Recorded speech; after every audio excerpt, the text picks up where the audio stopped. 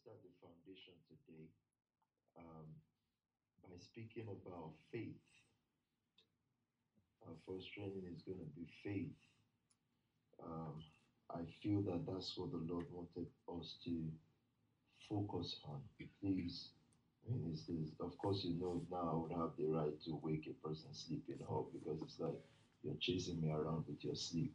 It's like I'm separating myself further and further. And you say, no, you're not going anywhere. I'm going to do for you and sleep right in front of you. Please don't sleep. It's just Monday afternoon. um, faith, faith. Why is faith necessary? Or let's say, what are we aiming to achieve this week? I think I've said it on the 742 chat group. It's called capacity building. Yeah, to build a inner structure that allows us to take on everything and anything. Now, yeah, that's the right word. The ability to take everything and anything on without being overwhelmed. Again, God will never bring growth if He realizes that you can't handle it. Because from a distance, growth and success looks interesting. At a close range, it's not. It is demanding. It puts a pressure on whatever discipline you've heard before the so-called growth or success, whatever we want to streamline success down to. So I could have been as successful as I am today if I am. I could have been as successful as I am today at the age of 18. The only issue is I don't have the capacity. I did not have the training. And because I didn't have the training, there was no capacity for me at the age of 18. So now, 38 of 18 is not the issue. The issue is the capacity that I have. And so many times when people are praying in church for certain things to happen, what they should have learned is to be trained to have capacity. Someone can write you a certificate for being an accountant. But why do you go to school for it?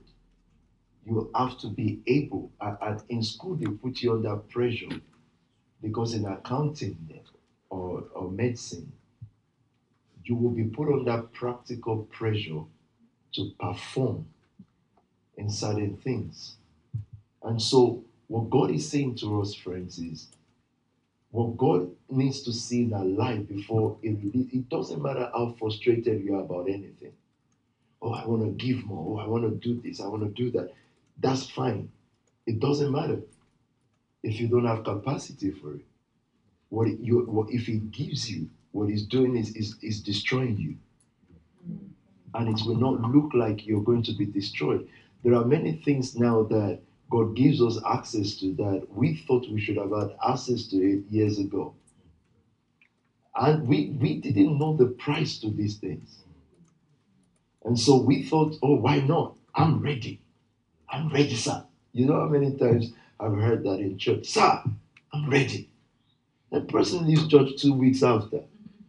I'm thinking, what were you talking about? People have mental problem, mental. Because you've gotta have mental problem not to think about what you said 2 weeks ago, right? It's gotta be real mental issue. But that's for that. It doesn't matter. So it is capacity. What God wants to build in us, and I think I'm trusting God that within this week, He builds that capacity because you're going to have to deal with everything. The name pastor or the name leader will make more meaning when you have to battle everything.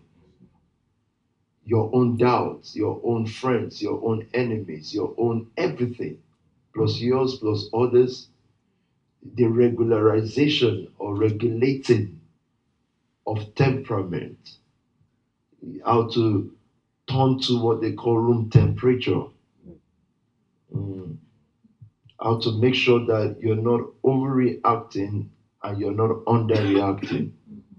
For people like Picky, how to make sure you return calls and answer texts and not come and show up on Monday and start shouting on people. You're just joking. You people that you don't know during the week.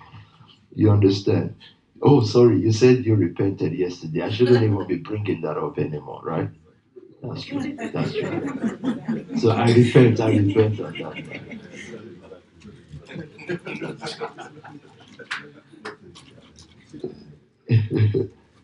So those are the things that I think God will help us because we're not going to have growth until those things happen. You will not encounter personal growth. And another thing that ministers do is we try to, or believers, or whatever we want to call ourselves, we try to grow through frustration. Frustration leads to spiritual abandonment. God does not work with frustrated people. You can lead yourself to a place where you're desperate and you're happy because you're not giving this much, you're not doing this. Oh, I don't want to do it. I don't just know what is going on with me right now. I just don't know what is going on with me right now. God says it doesn't matter. You will not grow through frustration. You will grow through knowledge. You're not going to frustrate your way into breakthrough. It's not going to happen. So I began to search through scriptures in history why God separates people for a while is to develop the capacity for what is coming when they don't even know. There are things we ask for and we don't know what it is. You understand? So a pastor praying the other day said, just pray for me. I need my church to grow to 500 people, he says. I said, that's fine. That's very, very good. And I pray that and I wish you 500 and 5,000 and 50,000 and whatever number you're asking for. But do you understand 500 people though? Do you understand that right there in front of you are the mentally depressed, witches, wizard, confused people? I say, don't say that we're authority. So there are witches here. After we start sneaking into church and running through the front door. There's a lot of people, and the thing is, you become the servant of the good and the wicked. You're not the servant of the good. So I said the prayer is important, but I'd rather that because once you have the capacity for it, you'll have it. It's just as simple as that.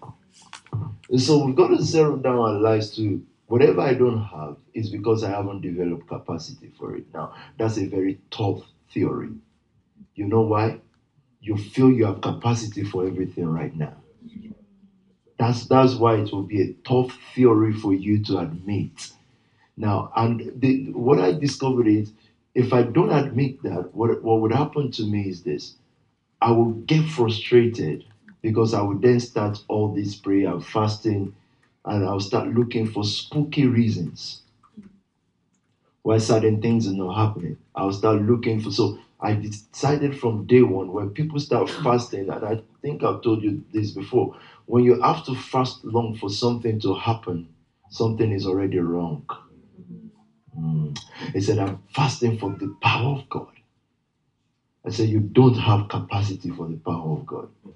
God knows that the power you're asking for, you don't even understand it. And if it happens to you, you will mess yourself up.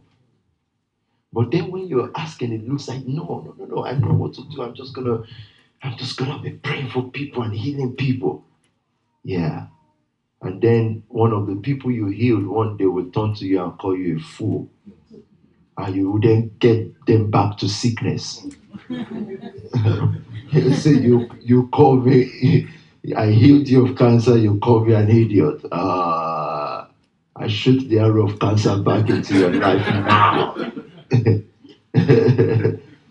And guess what? If the power of God is really there, it's going to happen. But you're going to pay a price for that. A big one, you know. So capacity is everything. So when we talk about capacity building, it is actually what our future hinges upon. Our future now as a church. And I think everything will become personal of your future as a person. How much God is going to pour into you will be based on how much you can take.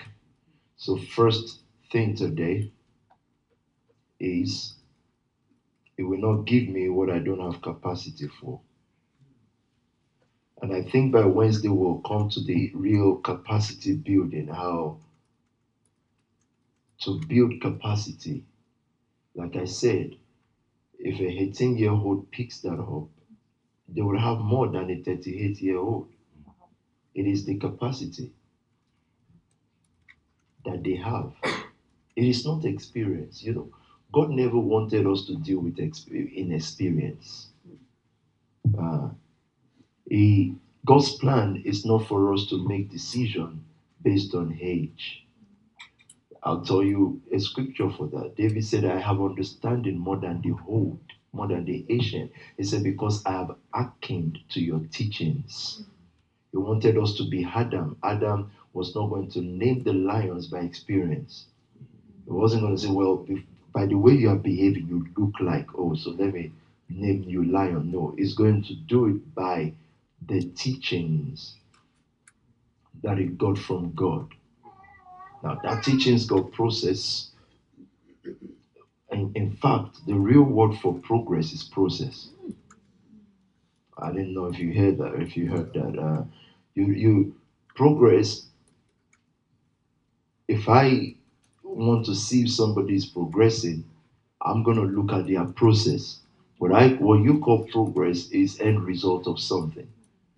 What God calls progress is the process the person is following meticulously. That for me is progress. And so if we measure progress by have you bought a car, did you get married, did you do this, did you do that, whatever you were thought to measure it with, I just look at the process of that person. Is she growing?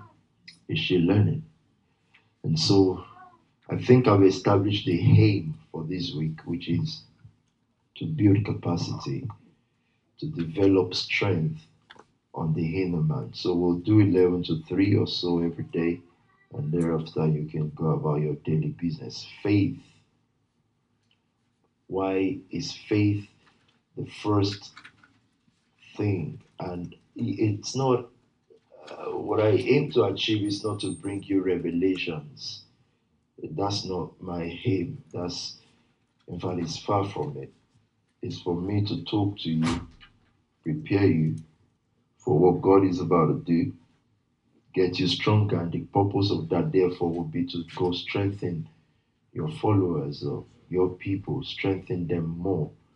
And once that happens, we'll see another level of growth because you'll be able to help people more with a stable mind and with a steady hand.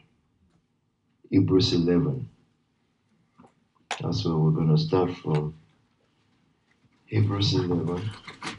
Again, it is not also to teach you morals. It's not to tell you to be good or stuff like that. No, it's just we've got to talk so that those of us who are built for capacity can realize it, expand from where we see already, and get to the next stage. Hebrews 11 from verse 1 is where I'm going to start from this morning. The reminders. These are things you know before, but hopefully, but we're going to remind ourselves again and again and again. Now, faith is the substance of things hoped for, the evidence of things not seen. For by it the elders obtained a good testimony.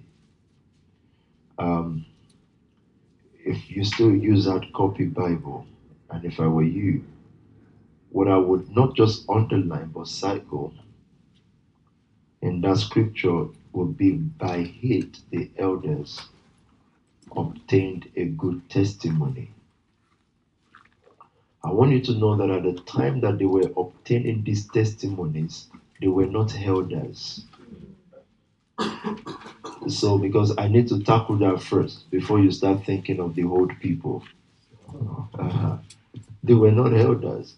Jeremiah was not an elder when he obtained a good testimony. The people that he's going to start writing about, even Noah, Rahab, they were not elders, but they became elders in time.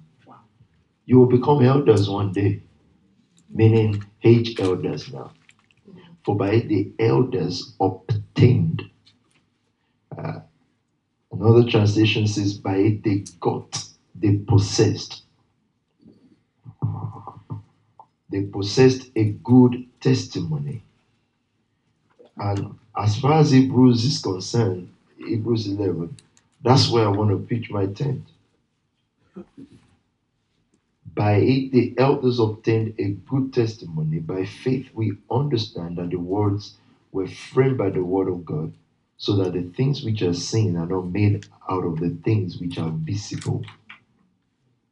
So, what is a good testimony? A testimony that is fit for my purpose. In other words, what he's saying is, you're not going to get there, and this is church work now. Church work is not logic. I need to establish that to you leaders, and you've got to understand this all the time. What happens, the reason why places stop growing is that what started by faith becomes logic.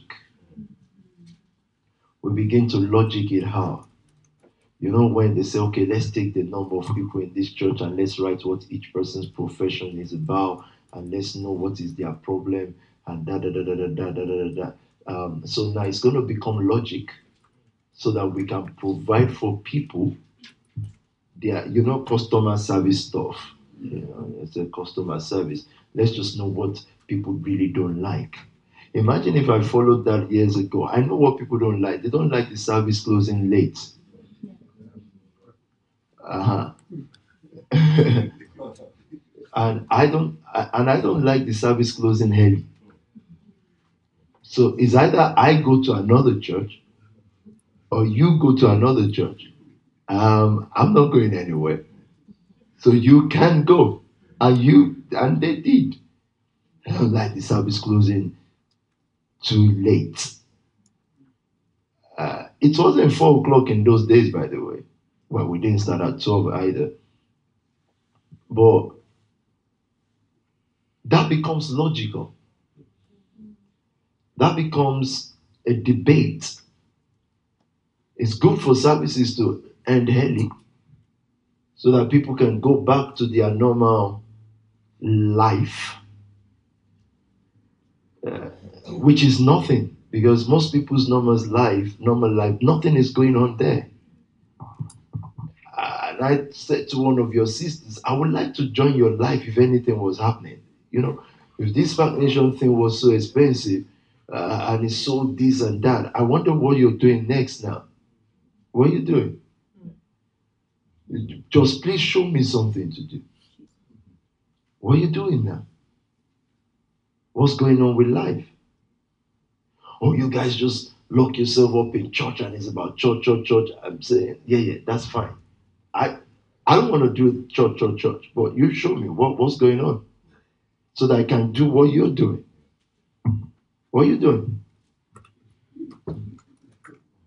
Nothing. What you're doing is just nothing. You're following the crowd. I know what you did today. You applied to 50 places for job.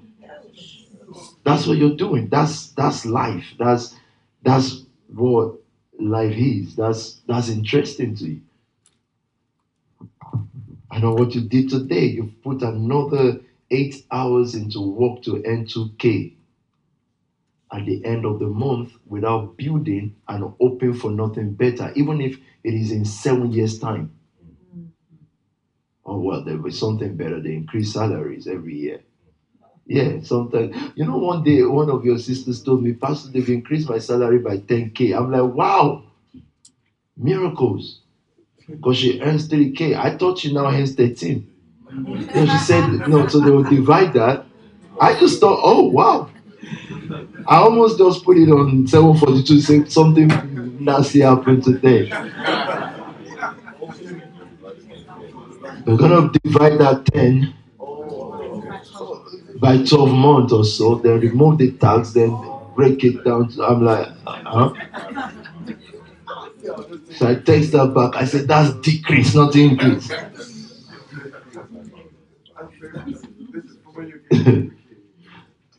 So, church, and even your life, to obtain a good testimony has to be by it as faith. So I think it is purposeful for God to start us up with the topic of faith today so that we don't forget that 1 plus 1 does not equal 2 here. 1 plus 1 equals God's purpose. Meaning, wherever we need to go to, the 1 and the 1 it gives us, the addition of it will take us where we need to get to. So if we need to arrive at 100, and all we have is 1 and 1, we must add those 2 and get 100. For them, it will mean 2. No, for us, no.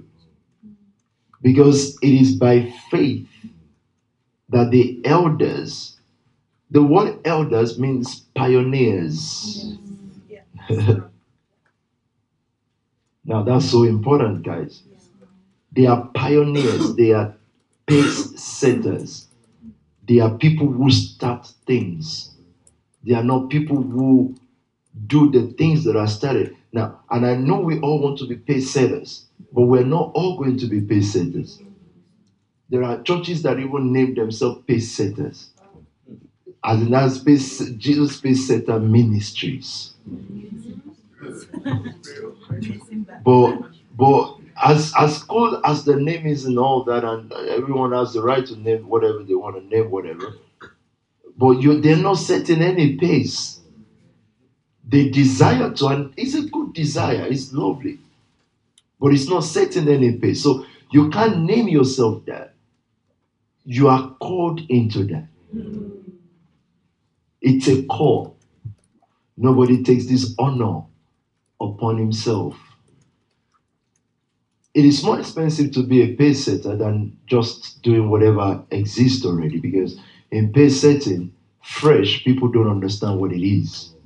What is this thing? What are you doing? What is stagnation? How can a church look like this or look like that? You are pace setting. Now, he said, if we're going to obtain a report that is fit for purpose, we will need the instrumentality of faith. Otherwise, you won't make it. Otherwise, you won't get there. If we are to sit down to logic it out, then we have no chance. Rahab had no chance. She will never have a chance. Noah, Abraham, never. There's no way in the world. David, Jephthah, and all the people that Hebrews 11 will begin to speak about. There's no way in the world if they were going to lean on logic. And so he reminds us where we started from this morning. I'm going to get into this in a moment. And we started from faith. Faith. I think the more I grow and the more I think about these things, I think the best state of faith is a state of unconsciousness. No wonder Jesus will liken them to little children. It's unconscious. It's not just, okay, the scripture says here, it said, by faith we understand. In other words, when we set out to do it, we did not understand it. Yeah. But we had faith, not understanding. The more we used faith, the more we understood. Do you understand that? No, that's a very powerful point to me. I'm telling you, and I hope you get it. By faith, we understand that the world were framed by the word of God. And so imagine a person that has always lived in a local area. By local, I don't want to keep calling it ghetto or stuff like that, but you know what I mean. It looks at a succeeding work and say, I just don't understand it, bro. You can't understand anything. There's no how. Where you went to prison, and prison is like hell. You are with the dumbest people. We've said it before that hell is not bad because of the worm and the fire. It's because you'll be there with the most stupid people that ever existed.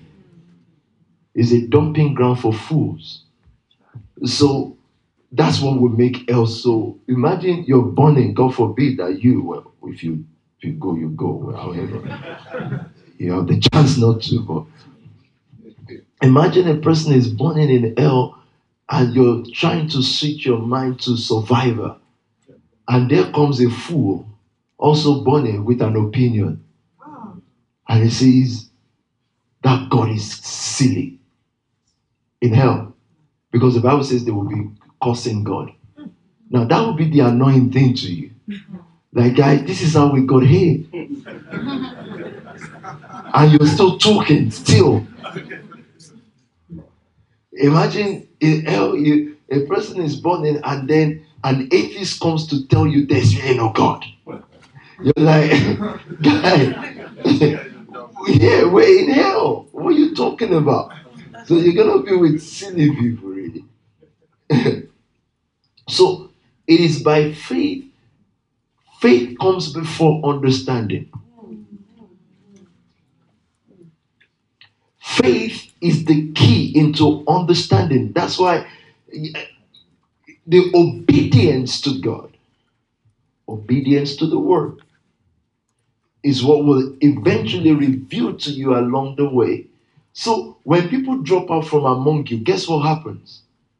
They lose faith and then they lose understanding. Do you understand what I'm saying? This one.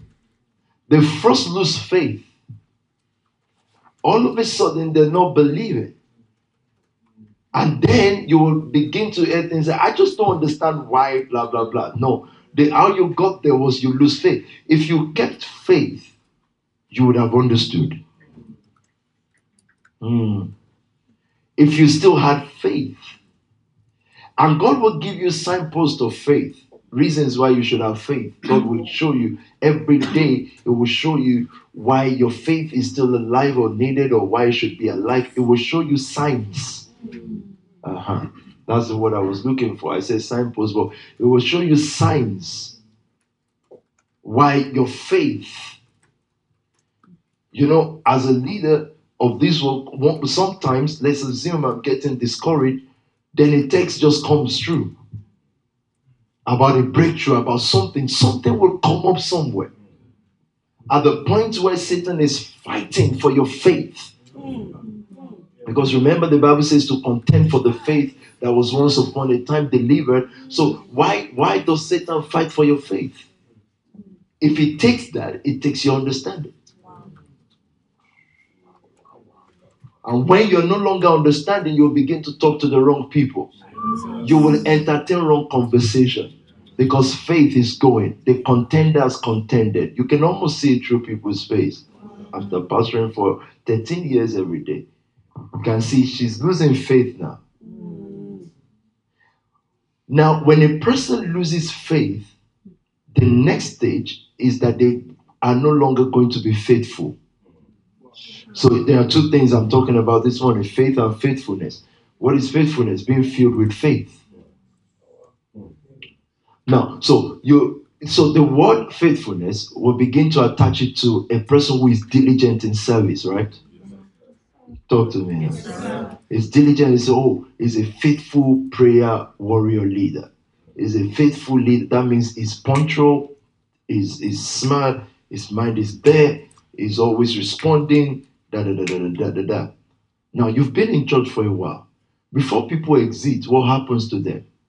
front row, second, third, fourth. Very soon they are close to the door. At that point, they don't know. It's a power pushing them. They have not really, but faith is going, and faithfulness disappears. Once a person's faithfulness disappears, you know their understanding has been blurred. Satan got them. He just leached on them. And when Satan leeches on people or leached on people, there is a lot to then talk about. There's a lot that they just don't understand, because it is by faith that we understand. It is by faith. If there's no faith, there's no understanding. Can we establish that as the second point? Is the second point. I cannot understand most things that God will lead me to do, but if I have faith, I will grow into understanding it. I can't understand. I say, can you explain why we give like this? I say, I don't even know. But if I keep doing it, I will know. You understand? I don't know. So can the pastor explain why people should give like that? I don't know. I don't need to know. Why should I need to know? It's more like, no, why are you spending so much for trees to build an ark? He doesn't know. Do you know till Noah died, he didn't know? Do you know that? All that Noah saw was that the waters came, his family did not die, 8 people in the ark, the whole world was destroyed. He didn't know. After that, he mixed alcohol and got drunk and brought the curse back. He didn't know that it was supposed to be a proverbial life for even today, 20. How would he know? You think now we think of 2019 in his vision board.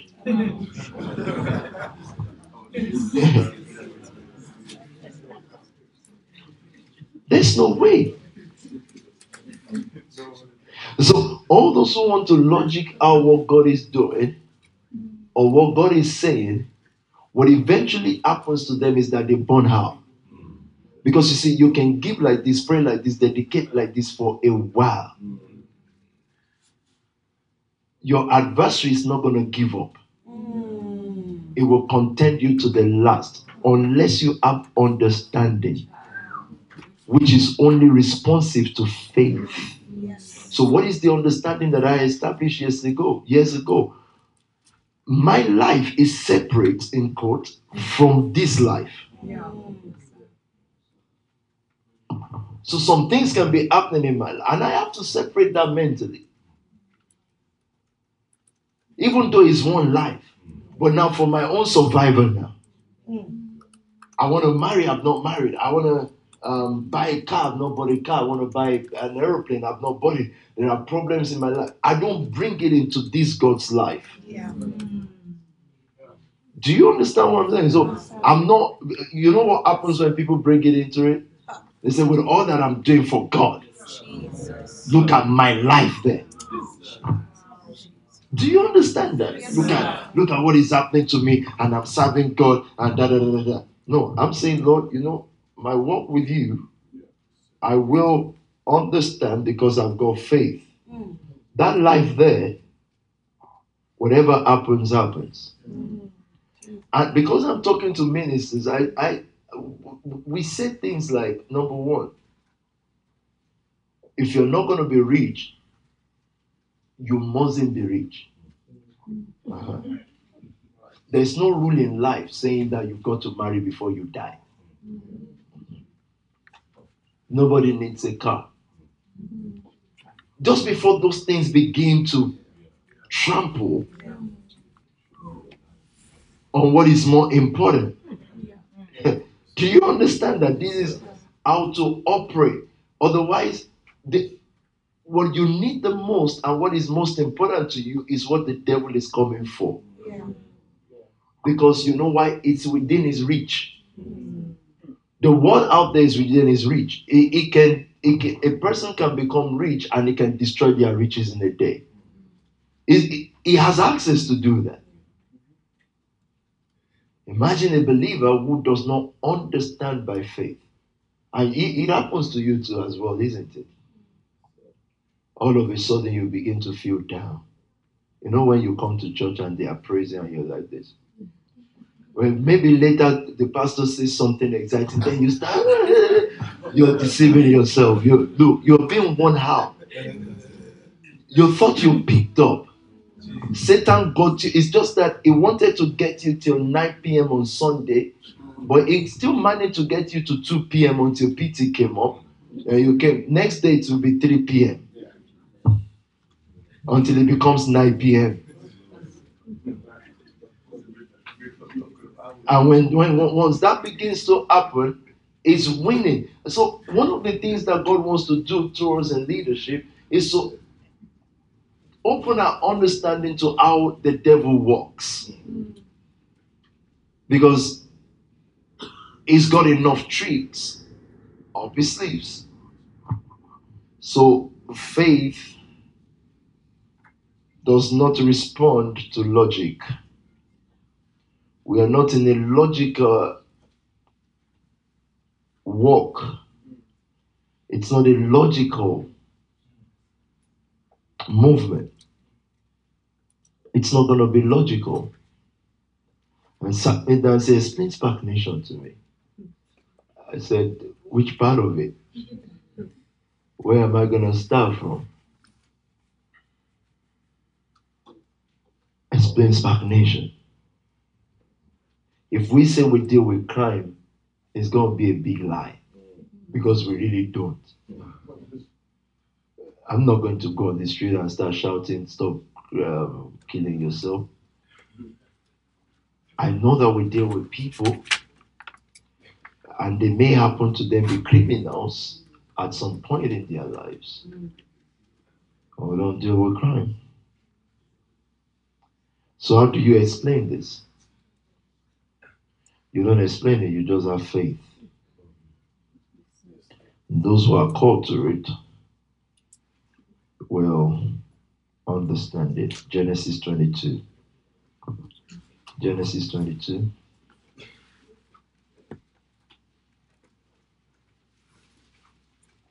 Now it came to pass. We're going to have a Bible reader here today. Pastor Harry. Now I'll stay with Pastor Harry. So. What's that? Okay, I thought you were showing me your phone.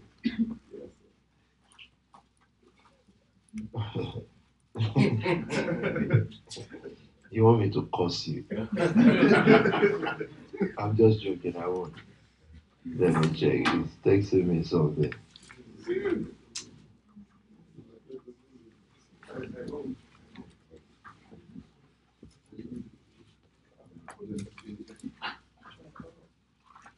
I didn't get your message, bro.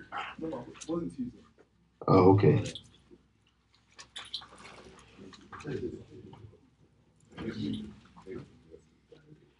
Oh, yeah, that's true. Okay, yeah, let's read the Bible. Genesis 22, and let's start from verse 1. Sometime later, God tested Abraham. He said to him, Abraham, here I am, he replied. Then God said, take your son, your only son, whom you love, Isaac, and go to the region of Moriah. Sacrifice him there as a burnt offering on the mountain that I will show you. Early the next morning, Abraham got up and loaded his donkey.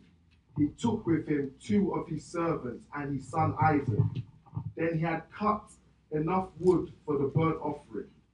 He set out for the place God had told him about. On the 3rd day, Abraham looked up and saw the place in the distance. Verse 5, he said to his servants, stay here with the donkey while I and the boy go over there. We will worship and then we will come back to you. The point I wanted to make with this, because I'm rushing to Deuteronomy, is to just throw a light into Abraham's walk with God and the peculiarity of this individual called Abraham. His life is so peculiar to me. And you know, sometimes you can hear a story so long that you get used to it. I'm just thinking about the life of a man who God did not just intentionally, no, well, yeah, did not just intentionally make barren for a while, a long while for that matter. He surrounded him with fruitful people. I really don't care how much faith you've got until you see something you deserve in the hand of other people. So I don't understand. I say, well, at least God compensates me with money like Abraham, so I'll be fine. It depends on what was winning in the day. You know, the issue sometimes is not you. The issue is what you think others think about you. Uh, uh, yeah, yeah. You didn't hear that, but you will hear it. Thank you. The issue is not how you feel, is what others may be pointing at you to say, oh, but she, see what just happened to her. And she claims she's a pastor, or she claims she's with God, or so on. And I realized that that's the major point. That's the point God even wants to ignore and wants you to grow to ignore. Because that's capacity building. It is not that a news broke out about you. It's in your head now what people are now thinking about you. Hey, if that's you, whatever you're praying for, you don't have capacity for it. Until that gets broken in your life. If that's not broken, nothing is going to happen. Do you understand that? Yes, What if somebody said this about me? Okay, I'm fine. I know I'm okay. Ah, but Mrs. So who I don't speak to anymore will now read it. And what would they think about me now? Now the problem is I need to prove that that's not me. Because this one, we can't bless him. We can't bless her because he or she does not have capacity yet. So God said for capacity, I'm still on faith.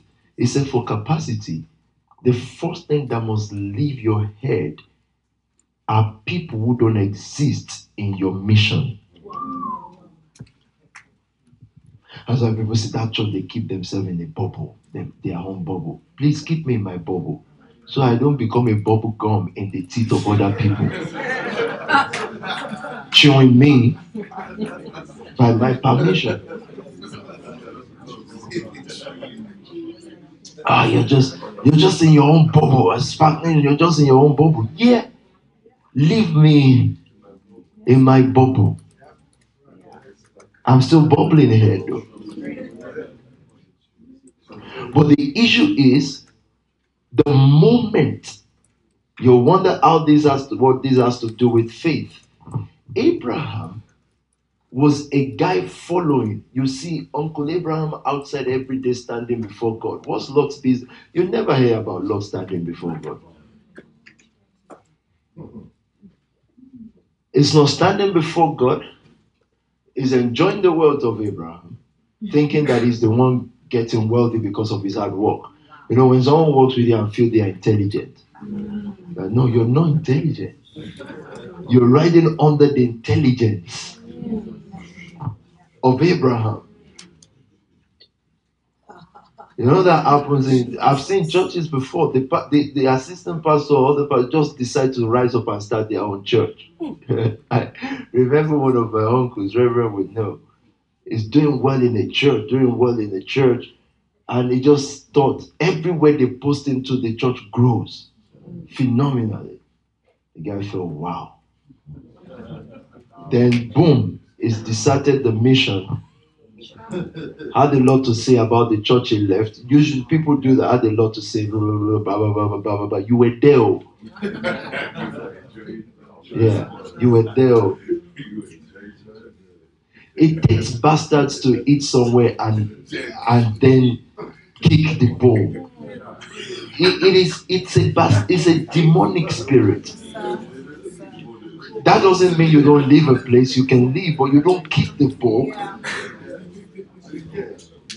So he stood up and left. He's not going to start his own mission. Oh my God. The guy suffered and suffered and suffered and suffered. He was posting himself everywhere, nothing grew. Eventually, the wife became a market woman selling useless stuff by roadside. Granite and poly for roasted plantain. Roasted plantain. Who? Why are you pointing at Pastor David? Where? In where?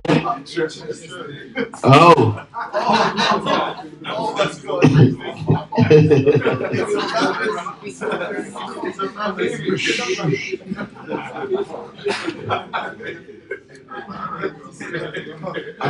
and when this was not working, eventually it took my dad that God called him to mission field. Yeah, exactly. Which one is mission field? Where were you before? Exactly. Were you? Guess what happened to him? He died on that so-called mission field as a young man. Who killed him? God, Satan? No, he. But this is the gist of it. I'll remove you from there and put me in this Pastor Gifty there. So what he did, let's leave his story. I'll come back to it. Please, when I'm teaching like this, don't forget this point because they will join together eventually. So he has now gone to do whatever he's got to do. Abraham needed to grow to a point where nobody else exists. Him, God, and those servants in his house. Apart from those ones, nobody exists. You don't have capacity if a lot of people exist in your head. The fictitious. A person can really sit down and think of what someone else is thinking of them now. It's insanity. It's insanity. Now, is it wrong to think that? Of course. But does it happen? People are probably thinking of something about you right now. And the world is so funny. And that's why I keep warning those of you who dig those internet things looking for what someone is saying about someone. You will constantly become who you read. Wow. No, if you're reading the word, you begin to conform to the image of the word. The moment you're able to read something, are you listening, PK? The moment you're able to read something or hear something and it gets you angry, the thing already has power on you. You are under the sway. Satan is not looking for who wins or loses an argument. He's just looking for who is involved in it. Who gives sow the seed of time, which is more important than money, into his own topic.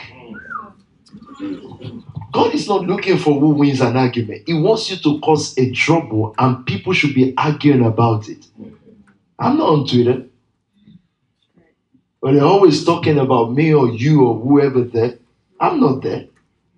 The moment we drop whatever we need to do there, I'm gone back to my bedroom, my own corner in that bedroom with my Bible. I'm gone. And there I will scheme another thing that will annoy other people. So I want people never in your life sit me down and say, if you see what they're saying on Twitter, let me show you what so said. I'm thinking, I'm not going to talk to this person anymore. I don't care if you're author or Kelvin. I'm just saying. I'm just saying. No. It's just an example. It's just an example.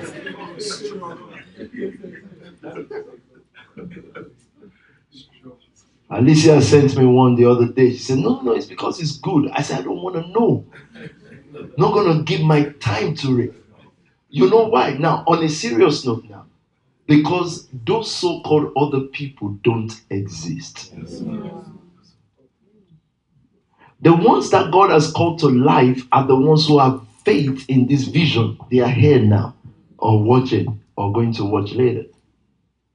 You won't travel far. You won't have capacity if many people exist in your life without their permission.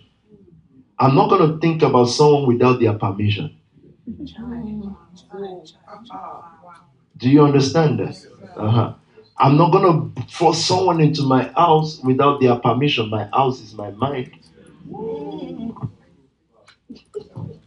I'm not going to have a marketplace in my mind, because that's where the issues of life come out from. So by the time I have my ex-girlfriend or old girlfriends or boyfriends and people, opinion Twitter people, opinion blah blah blah people, and some fictitious people, by the time I bring them into my mind, I create a marketplace for exchange. So constantly they are buying and selling in me, and I didn't even take their permission. No, I won't do that. So who would I think of? I said, oh, what if a newspaper prints something about you? I said, who will read it though?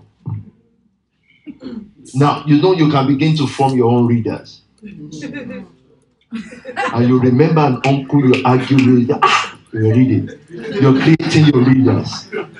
You're forming, you're building readers for yourself. You remember that woman who didn't like your mom, and your mom was defending you, and then he said, oh, you'll see what will become of your son. That you subscribe for the woman into your life without a permission. These things make people burn out in leadership. Have you ever been in a place where things seem to be going wrong in your life, and you remember that someone said so, that things might go wrong with you or with what you're doing, and it looks like it's now going wrong, and you remember the person, and you thought, if he now hears, he would then say, I told you so. Those are people you should have put kerosene or petrol on and burnt them in your mind, and then in your mind take their ashes to the ocean and throw it. They don't exist anymore. So much so that even if you see them on the street, you can't remember them. He's telling me a story. You remember I was in Spark the other time in 2006. I said, I wasn't here in 2006. He said, no, you came 2005. I said, not me. Because I don't know you. You can now, even last year, I don't know you. Now, you can now reintroduce yourself. Meaning, have you gone better? What are you doing now? What can we do together? Nothing. You just want to tell me about when you were in church. You remember we were locked out of a building. I'm like, I can't remember. What are you talking about? I can't remember. I don't know what you're talking about. It's not relevant. Oh, do you remember our friend in secondary school? He said, I didn't go to secondary school. I said, oh, but this is a picture. I said, yeah, but I didn't go there. But this is you, not me.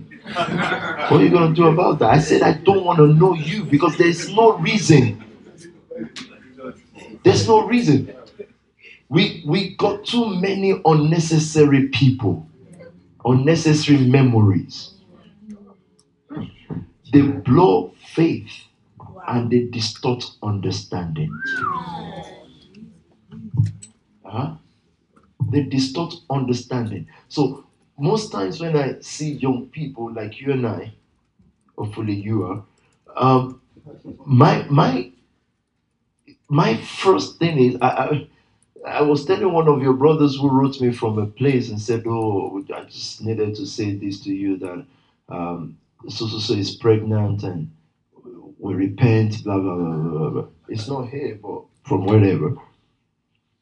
I'm saying that's not the point. The point is now you've brought your past into your future. You're gonna deal with these though. So now if you have to make a decision, you think of your child. That's rendered you at least 70% useless. I'm telling you the truth because you can't move. It's not like, oh, guess what? We're going to African tour. Like, I'm going. No, you're not. You've got, you've got, you've got your child. What are you gonna do? No, no, no. It doesn't apply to it. God set him free by fire.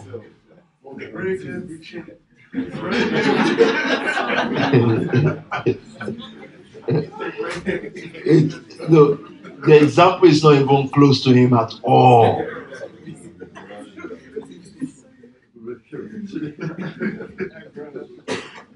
Let's go back to faith now.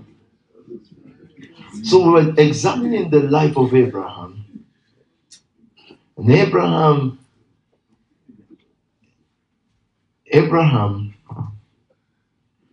surrounded, come on guys. Abraham now surrounded by all these so-called fruitful people with children, and he's still waiting on God till a late age with his wife Sarah. He will never understand. I will never understand why and what a person has to enjoy, how much he can enjoy with a child at his old age. I don't understand it. But it's not for him to understand. It is for what God is doing. His faith will lead him to the understanding of that season. Whatever I needed to understand then, he blessed Isaac. And imagine God then telling him after, I love Abraham. After all those years of waiting, imagine God now telling him, take that child and go kill him. And Abraham, without one single argument, takes the child and is ready to kill him. That guy does not care what people think. There's no way in the world, especially from that culture. You know, in that culture in those days, if you don't have a male child, you don't have a child. Yeah. Now you manage to have a male child after being barren for many years, and you're going to go kill him, and you just take him. God says to us, therefore, leaders, for what is ahead of us, we must be tone deaf to people and completely alive to what God is saying. So that's what I mean, because that faith is what will lead you to faithfulness.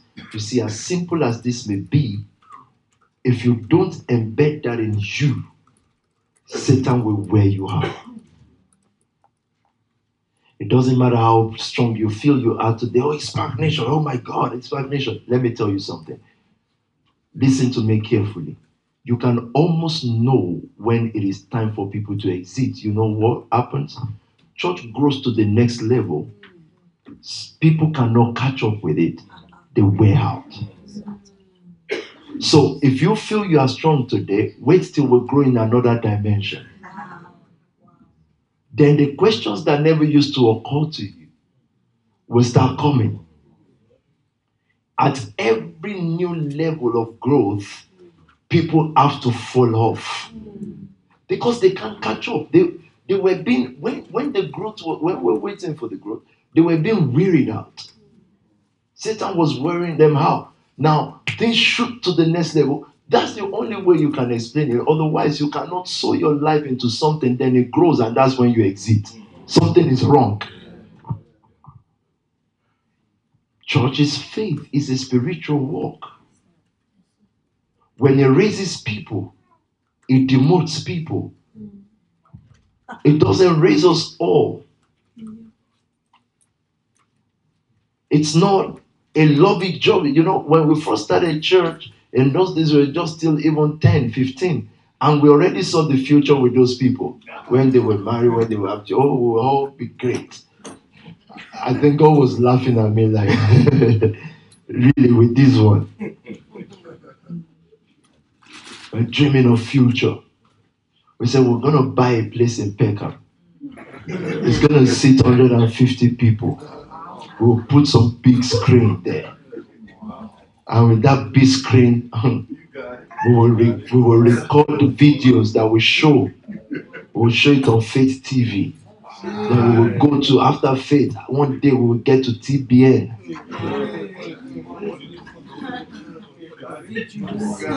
And you know the spiritual women, they say, let's join our hands, and they start praying. Oh, Lord.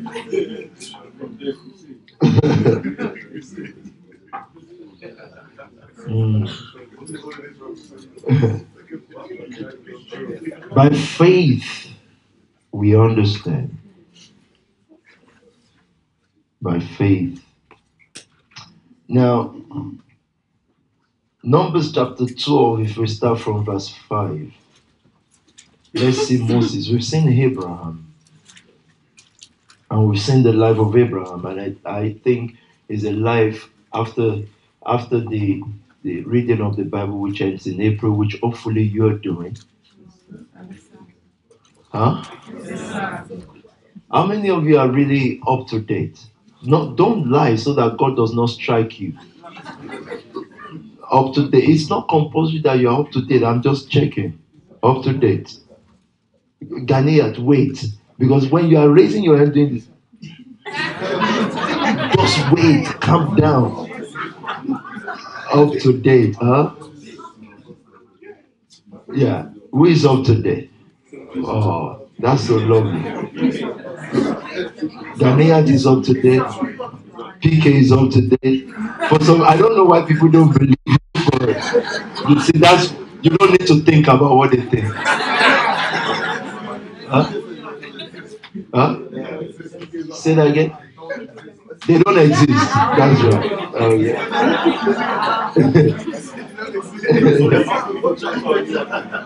You are up to date. You are ahead.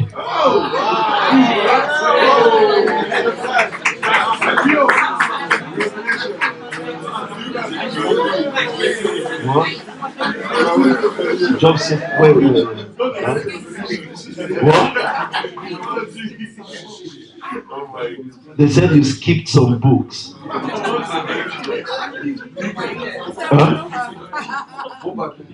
They just said, I'm not going to say who.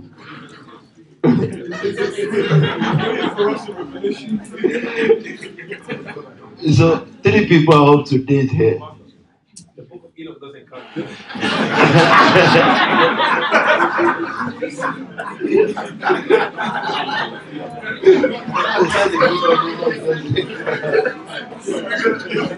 I know that was way out. Let me tell you, it's not going to be funny anymore at the end of April. Well, it's funny now. It's cool. Numbers chapter 12. No, you do know that it's compulsory for all leaders. Though. Yes, sir. So, I don't mind if you're not up to date, but get yourself up to date. Numbers 12. From verse 5. From verse 5, yes, sir. Then the Lord came down in a pillar of cloud. He stood at the entrance to the tent and summoned Aaron and Miriam. When the two of them stepped forward, he said, "Listen to my words. When there is a prophet amongst you, I, the Lord, reveal myself to them in visions. I speak to them in dreams. But this is not true of my servant Moses. He is faithful in all my house. He is full of faith. Listen to this now. This is very important. Moses is not actually full of faith. If we're really going to start from his story, he ran away from Egypt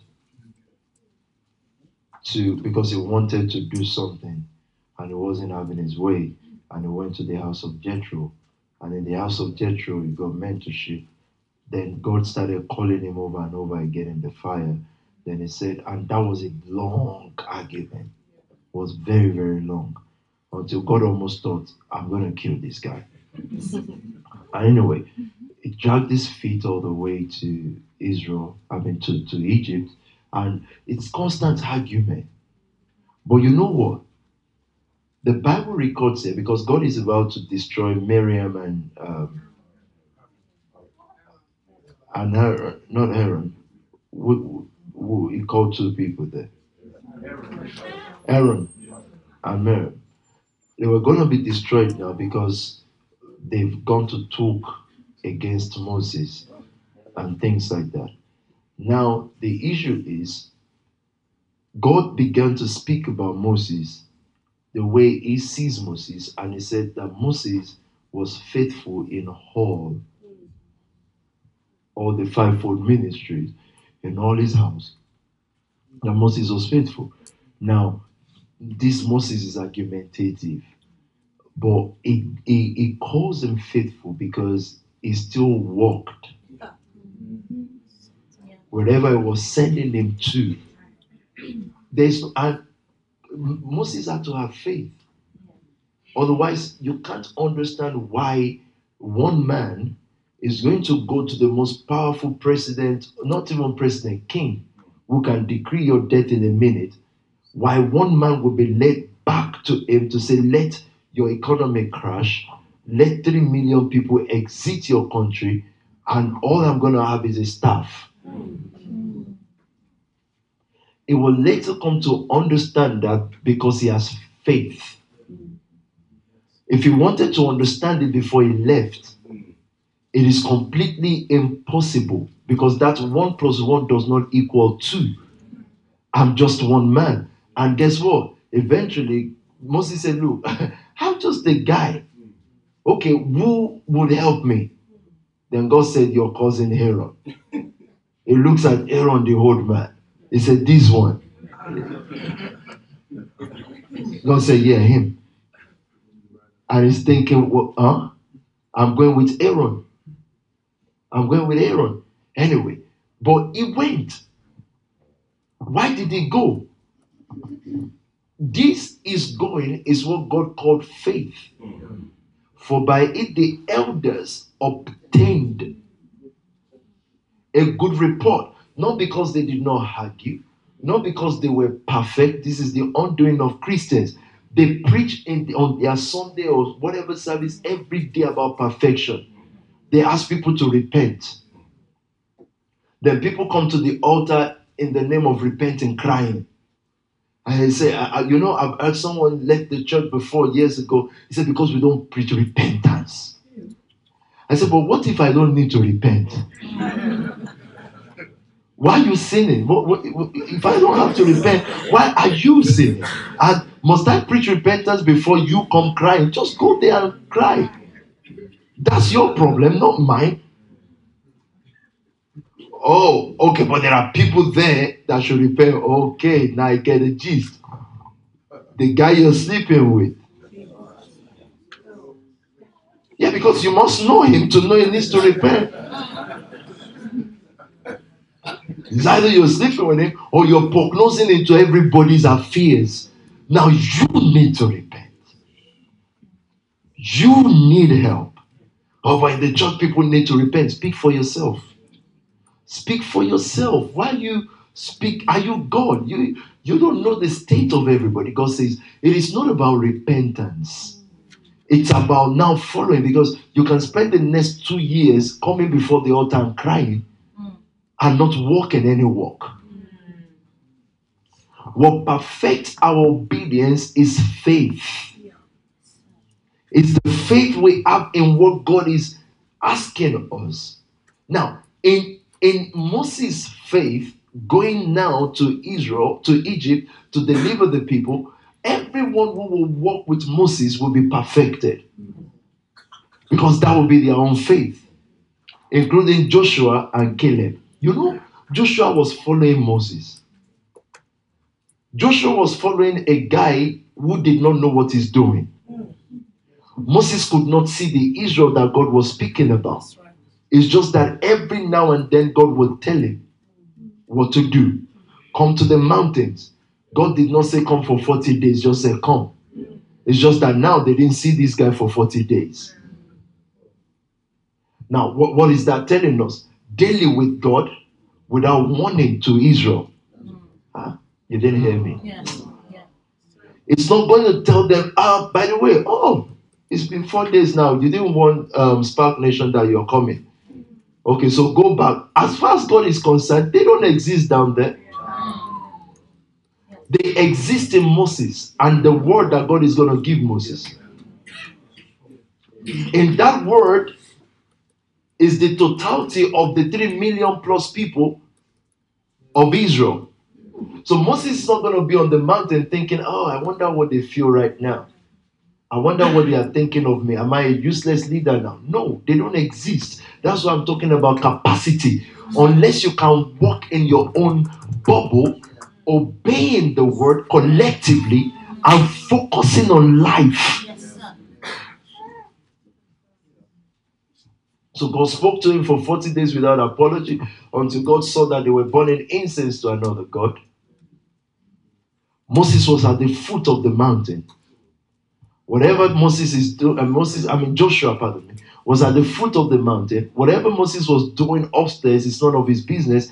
His business is to have faith. So we're showing the boomerang effect of faith now.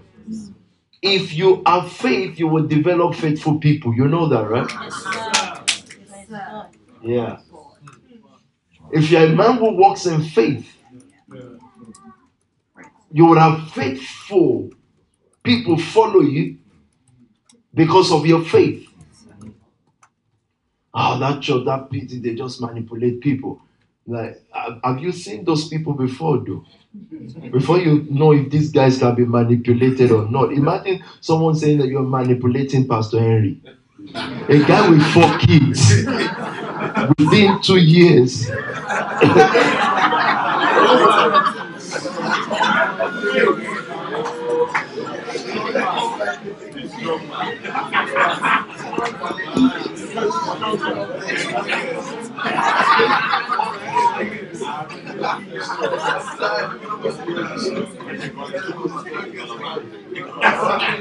Imagine you look at, seriously, you can listen. I don't know about Congo, I don't know about Sierra Leone, I don't know about Ghana, but you cannot manipulate a Igbo man.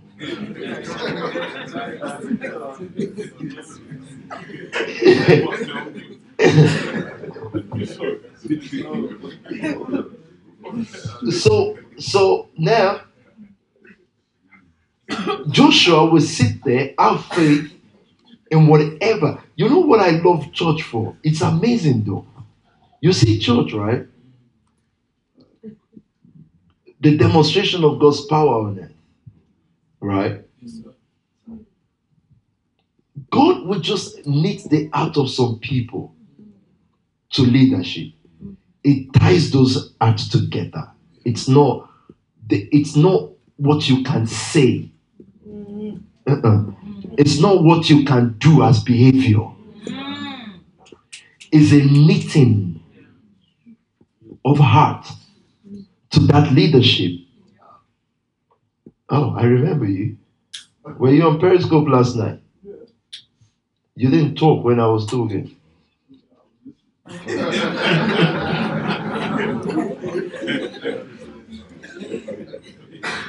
I'll come back to you. Your answer was too smart, so because I was tricking you with the answer, so it's too smart. I don't know where to go from there. I'll come back. I'm coming back. I told you can't manipulate people now. Ever. No way. The guy said I was listening.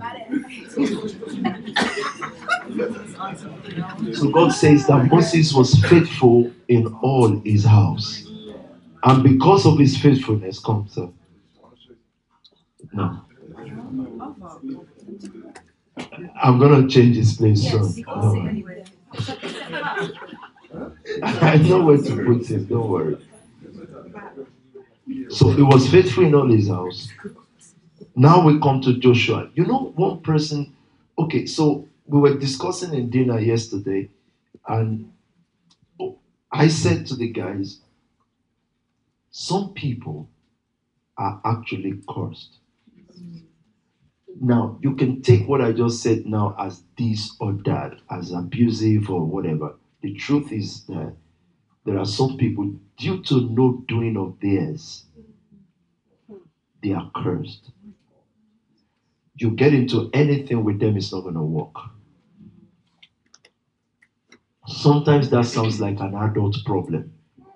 It didn't start with them as adults. It's something that has been following them all their lives. I was thinking about an example of someone, and fortunately for the person is still in the house. So I said, okay, I'll take him off this group and put him here because he would need to actually work with someone stronger. Actually, I said I'll take him to Pastor Sam. Because when the person that is leading them begin to say, oh, we still love him, we love him like a brother, we love the hour. I said, I just looked at Pastor here, I said, this guy's giving up on him. He's giving up, he's gone. He's gone. He's gonna call me next week and say, you know, blah blah blah. Can I? So I said, there is a trace, there is something following. Now, most times what happens is if that person is undercover, under a spiritual covering, the cause is neutralized for a while. Usually, when it's about to be broken, they leave. Wow. Or they just walk away and say, no, no, no, no, no, no, no, no, no, no, no. I don't. There are some doctrines that I don't like. It's not doctrine. That demon following, it will make sure that they don't go anywhere. They just say, you're not going. You just walk away. And when they walk away, and this is where you should know that something is wrong. Yeah. When a guy who has not used any doctrine, who has not raised anything, begins to tell you about the doctrine of a church, the doctrine of this and that, you are wasting your time arguing with them. Say, no, no, no, we should give like this. You just know something that it is a family thing. It's followed him or her. It is not doctrine. It's got nothing to do with doctrine. But Satan must not be caught out because it's the prince of darkness. Why did I say all that? There was a guy who was following Moses' obedience. His name is Caleb. Caleb was a Midianite, I believe, or one of the Hems. His line, his family line, God said they must not enter his congregation. He hates them. God said, I dislike them. He said, I don't like them. But it's amazing that it was only Joshua and Caleb that entered the promised land. Now, and I'll pick Caleb for the illustration this afternoon because Caleb could have many questions. Questions like, what did we do to God? Questions like, why are we cursed? Questions like, okay, Moses, what was this Moses guy about? I'm just trying, you know, I've heard things as a pastor in my life. You know, a 20-year-old say, I just want to figure out that PT. I'm trying to figure it out. Like, just, you know, nothing about boys trying to, 20. Your dad is 60, still on driving London bus. And you are the professor of the family who knows how to figure things out. If your bloodline has the ability to figure out, if in your line, your bloodline, there was wisdom, if in your blood there is wisdom to figure things out, you and your parents won't be where you are because they would have figured out a way. So, my friend, it is not in your blood, it's not in your family character to figure things out. So, what you should do is let us figure you out so that you can become an important figure. This figure, I mean. But I understand that age is a age of unending wisdom. Teenagers are the wisest people in the face of this world. So, now, Caleb, with all this curse, knew what he just did. You know you never see Caleb and Joshua until the demise or until the passing away of Moses. You never see them talk about God. Yeah. When they went for the spy, they said God has given us the land. Why did Caleb and Joshua say God gave them the land? Because Moses said. So I understand that all through their journey, Caleb was the guy who poured water on the hands and feet of Moses. He figured his way into Moses' life by service. It wasn't for Moses to then pray for him. It was for him to prosper anyway. Why? Because his faith led to faithfulness, which led to understanding. Now we understand what Caleb is now all about. We have understanding of the actions of the faith and faithfulness of Caleb. No, you didn't get that. I'll tell you. By faith, we understand that the word was framed by the word of God. So most times, it is not the person using and doing the faith that will even understand at the end of the day. By faith, we understand. The people who experienced it didn't understand. Yes. But we now understand. It didn't say by faith they understood. It said by faith we now know that the earth was framed by the word of God. By faith we now know how Abraham. Did any one of you meet Abraham? No. We didn't meet Abraham. Why do you believe the story then? It could have been written by some white guys down the road. But we understand, the understanding we have is more than Bible debate. It's deep in our spirit. Their faith led to our understanding. A generation will come that will understand you guys, Spark Nation, more. But what you just know today is you're walking by faith. Yeah. You've developed a new way of giving.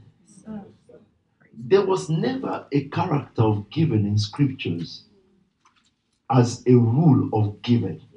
Never. Tithing is not a rule of giving.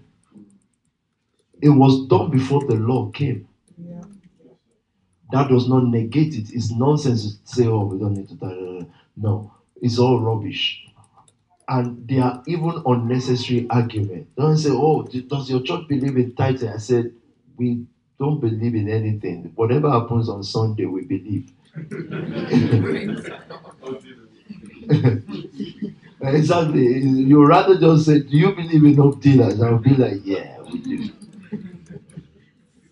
There is no need. There are arguments, both the one saying and the responder, they are unnecessary. We don't believe in giving. We don't believe in tithing or not believe in tithing. We believe in responding to God's need. And God forbid that we become a church that just tithe. Like, we need 100K. And then you decide, £100 is my tithe. Thanks. I've done what God requires of me. God forbid that you come to that backsliding state. It's a backsliding state. It's a terrible thing to be in life. It means that I don't contribute toward my mortgage. The bank don't say, well, the mortgage is 2K. I have a principle in life. 10% for my saving, 10% for my expenditure, 10% for the devil. I don't. Yeah. I don't. So that's my principle. HSBC, I just want you people to know that I'm a principled man. I follow my principle. I saw you sent a letter about £1,000. No. What I do is 10%. You're gonna get that, and I promise that I'll keep to that word. No, you don't do that. They tell you that for the value of what you're buying, because it's in Dockland, it's $1 million, and you're gonna have to pay 1,000 or whatever a month. Now you do what it takes to keep yourself in that house temporarily until death comes, and we move it on to the next person. So you see why the body of Christ is so quiet. Nobody is serving God at all. I'm telling you. We can sit here and pretend and have 1,000 thoughts run through our head, but I've seen the so-called regional poor in the church, and nobody is serving God. We just, you know what we do? We don't serve God. We make contributions to God. At time we say on Sunday, you don't tell your workplace, unless you've come to a certain height in work. You don't tell your workplace, you know what? I know you guys need me to work for 7 hours, but I've got to spend time with my family. So what I'll do is I'll come for 10, and by 2 I have to go home. And that's all I can give. Because I don't want my life to just be about work, work, work. And they say, you don't have to be here. Go home. Just go stay permanently with the family. Then when you hear that, you wake up and say, oh, then you stay there. Then, in fact, I think they still do it. You mark register when you enter. I don't know if they still do it at workplace. You sign that you just came in. There's a machine now that you tell, okay, I'm coming in now. And then you log out. I used to work in a kiln, so what I used to do then is sign for tomorrow when I came in.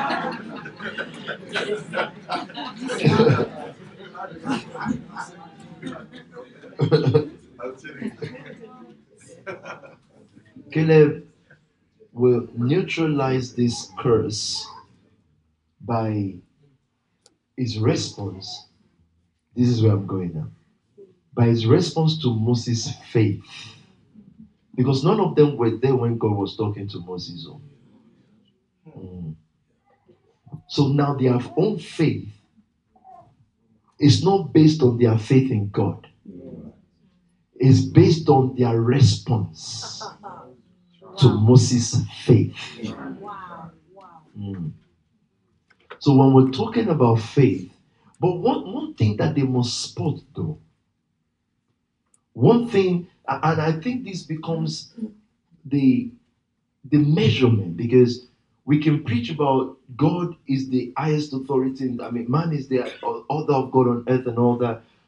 And I think why the world became suspicious of that is the prophets now, it's usually the prophet, they use that to take advantage of people. They use giftings to kind of hoodwink people. Well, but before people are hoodwinked, by the way, they want to be hoodwinked. Most of the hoodwinked people are coming with their own hood. The only thing is that the prophet just helped them wear it. They already have their own balaclava in the bag.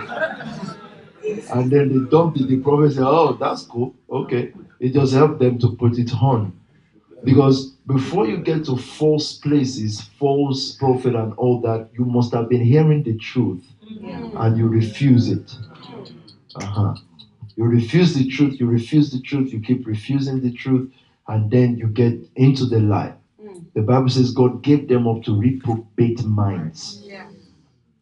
And why did he give them up? He said they have itching ears. They were hearing the truth until they said, all those church you go to. You people, London church, you are just talking. Look, there's a man who will perform special work so that you can get married on time. And you're hearing that from a so-called mom who is fellowshipping with the devil daily. Listen, fellowshipping with the devil daily just needs to be anxiety. No, my mom doesn't fellowship with the devil. They are together. Anxiety, fear, worry. They do not come from the Lord. And hey, if they don't come from the Lord, they come from Satan. So mom is just on her way to fellowship. When she locked the door, you're hearing singing. Hallelujah, hallelujah. It's a lie. It's a lie. She just wants to start praying about you. And it's not praying, it's panic. One day, a sister, 4 or 5 years ago, sent me a text and said, look at how my mom pray. I said, she's not praying, she's having panic attack. She's in her room. Oh God, my daughter said, it has panic attack. That's not God. That doesn't sound like God. She said, I know it's not God. I just needed you to give it the right name. So mom is in panic attack. Call the ambulance, spiritual ambulance now. So you pray for her that God will grant her peace. So Caleb neutralized all this because of his response. So what is the balance point? Very simple. It doesn't matter if you're in spark or spoke or spoken or whatever. This is the checkpoint. Very simple. Assignment must be clear and specific. Vision is written, assignment is seen. Wow. Did you hear what I just said? Vision, you can write the vision, make it plain that they may run who reads it, even though it's for an appointed time at the end it will speak. You can write that one. But assignment is seen. You see assignment, you don't read it. This is the checkpoint. So and churches master the act of vision, and it's good, vision night and all that is cool. However, assignment most times is not first written. You see it. So if you enter a spark, you entered I don't want to use any church name as any example. You enter any church, you must be able to see the assignment. If you enter a church that whose assignment is visible over time, you can never be broke or poor in that house. It's not possible. There is no way in the world, because that means that you're not. It's either you're not part of it or you are. Caleb was not supposed to be part of Israel. He made himself part of it. Caleb could have stayed over in Egypt. So where are these weak people going? What's wrong with these ones? But he followed because he saw firsthand a man standing in a territory, becoming powerful with the president, the king of the nation, and ordering the coming out of a whole nation from a nation. Now, that's assignment. Please, does Moses need to write a vision board for that? No. Assignments be. Now, it is others that will write the vision later. For the people. Yeah. So what's the balance ground? You already know you will be hoodwinked if your job is to go to someone to pray for you to get married. Yeah. You're already sick enough. So you really need a hood and a wink and a wink. Something had gone wrong because everything is supposed to be an assignment. So assignment is sin. Now, when I see assignment, I then respond. That's when so you can actually have faith, but in nothing. Are you listening to me? Yes, sir. You can have faith, but that faith is not in anything. You can have faith in church. If you have faith in church, you will tithe. You know, sometimes when we're driving down to church, the days we still used to pass through some areas, I see ladies at the bus stop, and sometimes I almost pull over and say, "What are you going there for again?" But on a serious note, now I know I shouldn't discourage anybody from going to church. They should. My head just thinks she's got offering in that bag. She's got. I just want to ask, okay, what is the end today? What's up today? The auntie is at the bus stop with. She had developed a faith routine in nothing and habits. Jesus. Wow. And it's faith. But it's a nothing. That kind of thing, you keep responding to it, it will produce nothing.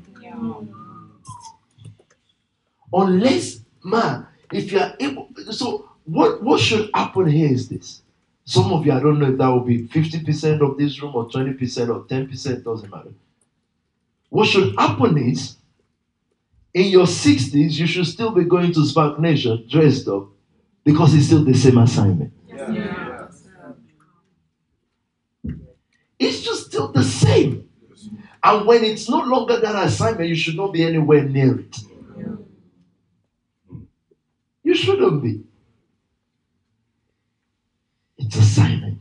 So why would I want to stop over and talk to that sister and say, "Why are you going to church? Why don't you just go to mosque down the road?" Because in that mosque, let's say they are planning on takeover. You know, Muslims plan on takeover all the time. Yeah, they're mobilizing. Why do they mobilize? Because here they are minority religion. So they are constantly mobilizing. They are constantly, and some of them can mobilize wrong and say, "We're going to do this and do that." But they are mobilizing. Okay, so the church opposite now, today, what are you doing? We're going to sing. If it is the first Sunday of the month, there's going to be a basket in the middle. And we're going to go round and round and round that basket. That's Thanksgiving Day. So first Sunday of every month is Thanksgiving Sunday. And all manner of things, guys. Now, our job is not to focus on that because it's not a problem that would ever be solved. It's not going anywhere. That's how it is in the beginning, and that's how it will be in the end.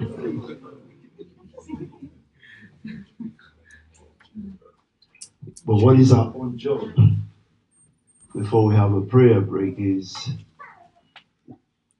assignment must be clear. My job as your leader for now is to hand over a clear assignment. Because for a leader as well, the only thing that justifies whatever people are given, not as if your giving needs to be justified. There's no a church that gives waiting for accountability. It's better they don't give. Because the day accountability comes to you by your demand is the day you got your harvest. You see that reading of we spent £10 on this. That's your harvest. No, because it satisfies you. And what God says is, "I will satisfy you." You understand that? So if that's what satisfies you, God says, no problem. Take the paper, read it, and you will say, wow, I was satisfied. And God claps for you and say, oh, that's satisfaction. It will bring you pleasure. Uh-huh. Now, I'm not saying there should not be accountability. I'm just saying that if it becomes the demand of the church, of the people, what happens is God says, I'll give you pleasure. When they read it, you say, wow, you are happy. He said, that's the pleasure. I don't want to sow my money only to know what they did with it. I want to sow it for an harvest. It's as simple as that. Back to Caleb. So now Caleb neutralized the cause. Why? Please don't forget this. It is the response. As we're going to Deuteronomy now, it is the response of Caleb and Joshua to Moses' faith. Yes, I have faith in God, but I have faith in Moses' assignment.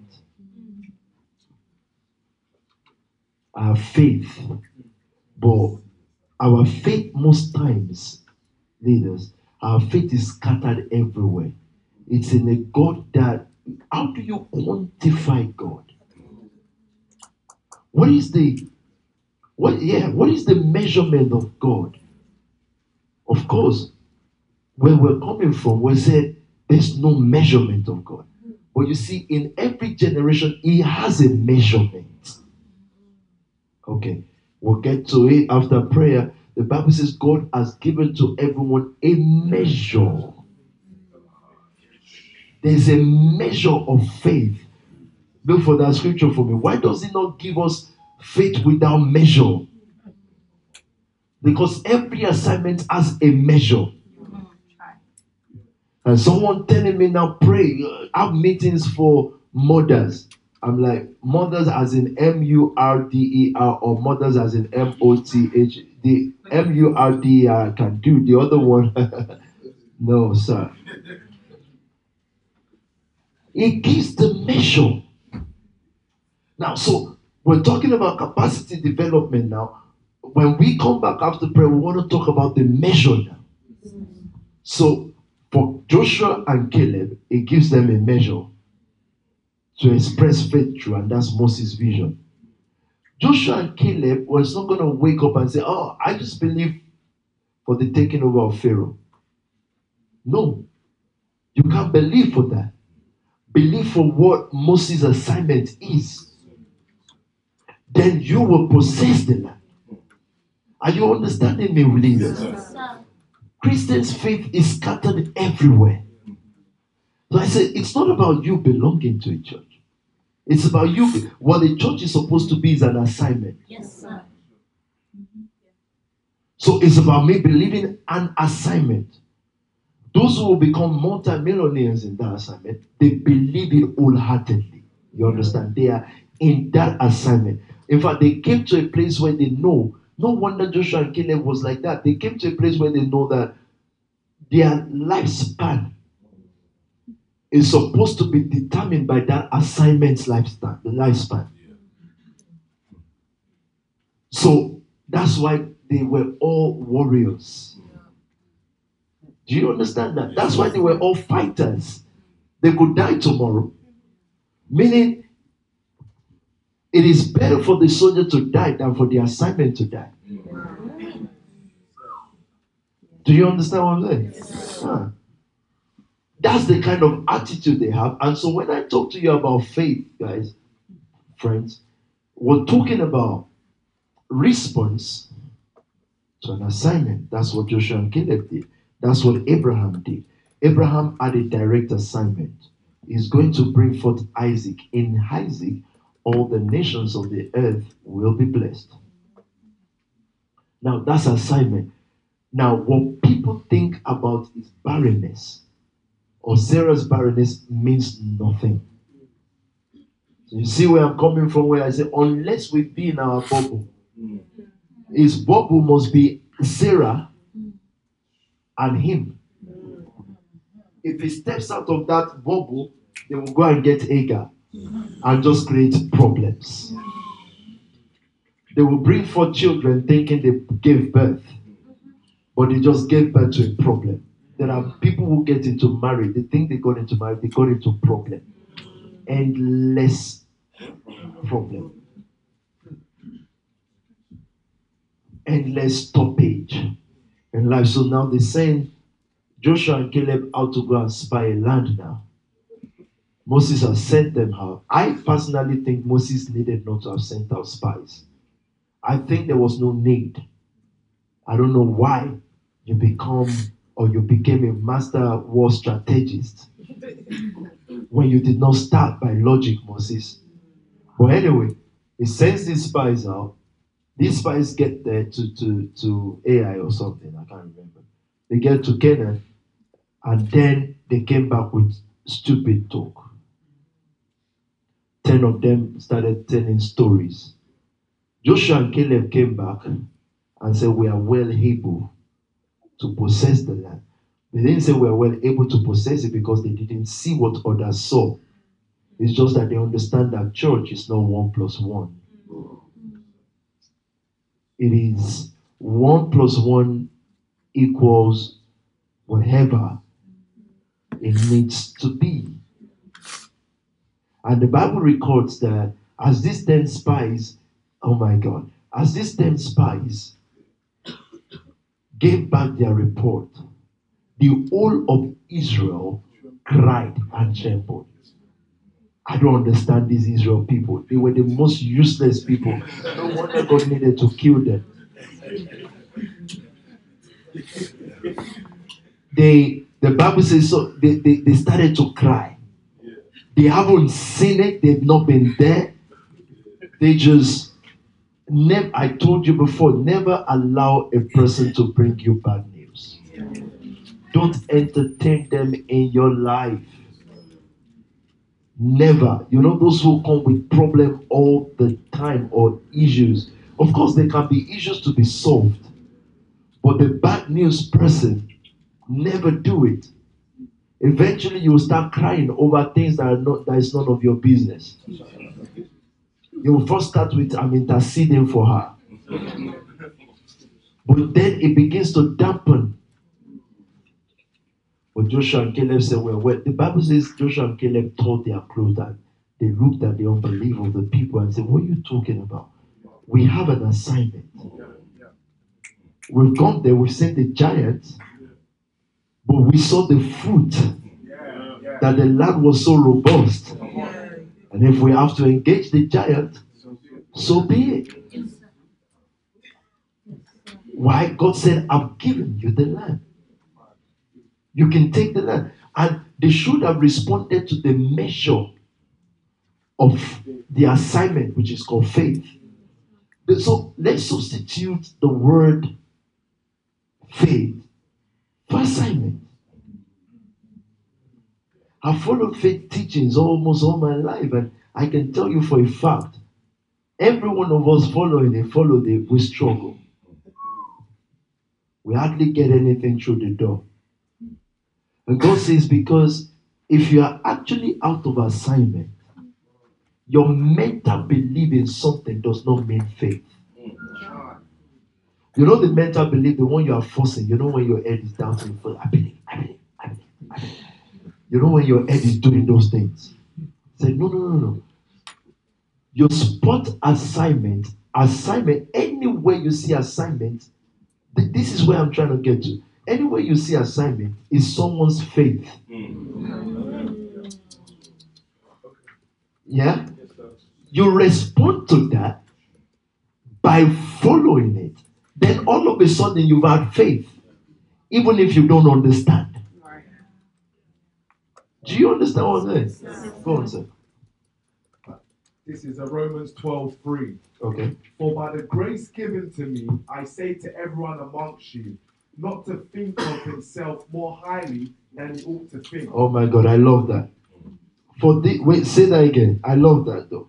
For by the grace given to me, I say to everyone amongst you, Uh-huh. not to think of himself more highly than he ought to think. Not to think of himself more highly. It means in this realm we're all subject to a faith or to an assignment. think I gave the example of the guy who stood up and started his own ministry. He thought of himself more highly. Yeah. When he was under that assignment, life was good. But now he's a big pastor. So I say to everyone not to think of themselves more highly than they ought to think. But to think with sober judgment, each according to the measure of faith that God has assigned. Oh, I love that. It's a measure of faith that God has assigned. So again, let's rephrase that. A measure of assignment. We're talking about capacity. There is no one in the nation today who does not have capacity for what the nation of Spark is supposed to be. It gave you a measure. It's an assigned measure. It's an assignment. Yes, sir. Go. If you walk up to any soldier anywhere in UK, they will give you an assignment order with their name, why they are where they are. Okay. You will never find a soldier anywhere without an assignment order to be there. Wow. Thank you. There's an assignment order. Thank you for adding that. So, what do I need to do to be a good soldier? Develop my own tactic? Have faith in my own skill? No. The assignment, if I follow. So, the reason why God needed to start with faith with us today is this. So that you're not struggling to have faith.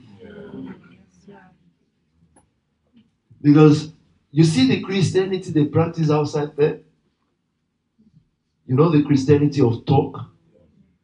You know the Christianity of teaching. Ever learning. Never coming to the understanding. Ever learning. Never doing anything. They ever learn. Every minute they are learning.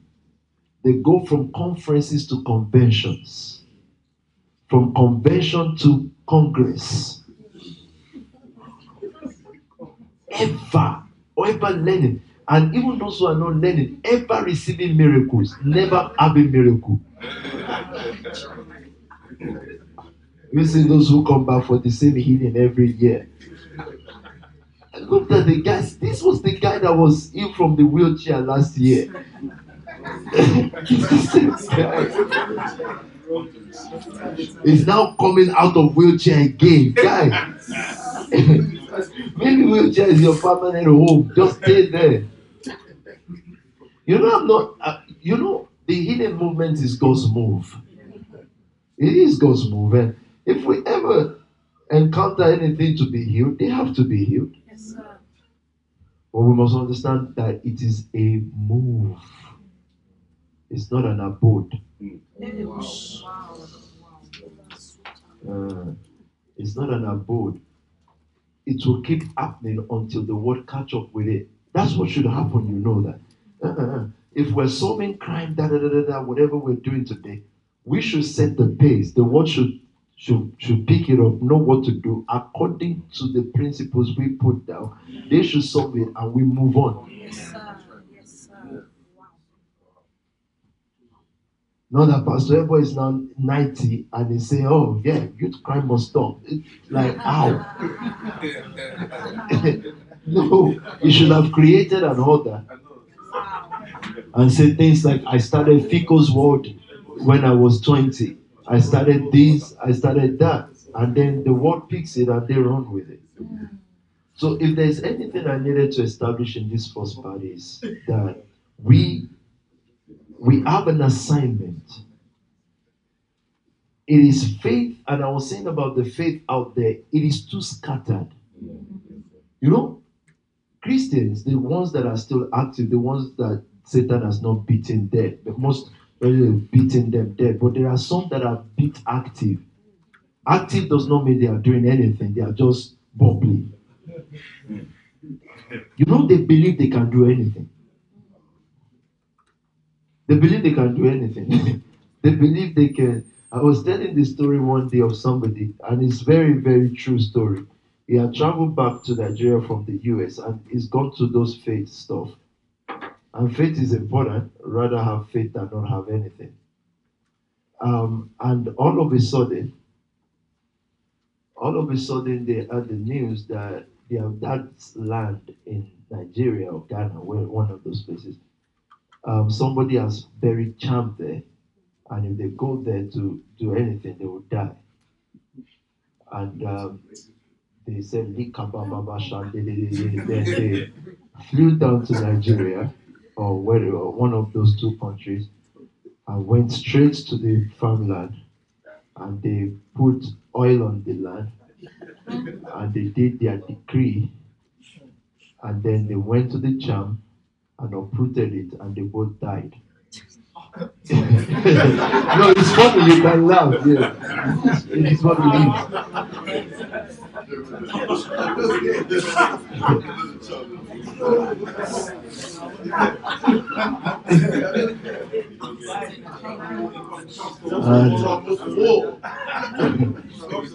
and everybody was, I'm coming there. And every Christian around was confused. I was just thinking, why did you guys say you're confused now? Why did you not follow them then? They knew that this person, don't try the man who buried it.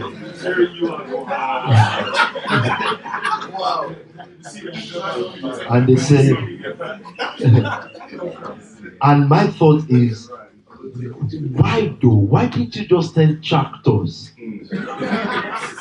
caterpillars to remove the trees and build your house? Why did you need to prove that the power of God was with you? You know, if you take that to a typical pastor of that or that, they're going to say, why the faith in work? Well, if you had done this, say, sir, will you follow me to the next one? And sir said, no, I'm sending you for it. Said, no, sir. We will reach the place together.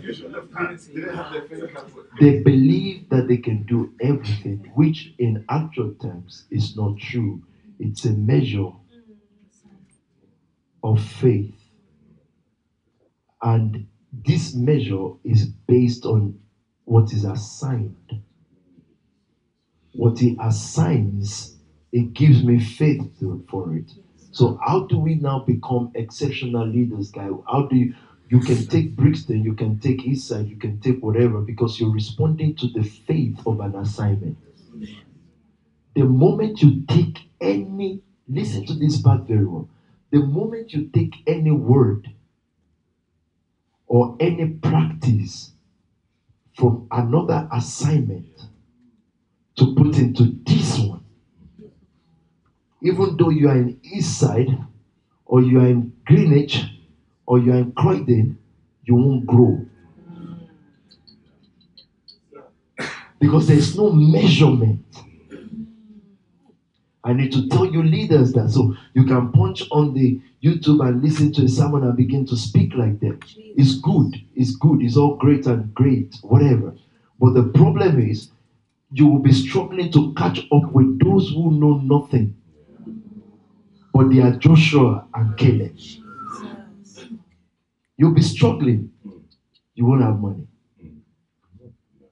You may not even preach it. It's just in your mind. Because that spirit is there now. And the people sitting down there will not respond to you because they came for an assignment. They may not know it fully too, but they are saying this is not it. Wow. This is not the person we're looking for. This is not the person we're looking for. There's a matter here.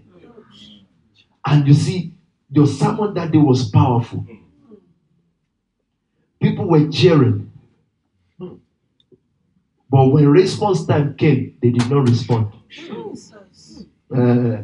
Because still, you can pick anything from anywhere. Good word is still good word, or is exciting. But it is not words that makes people respond.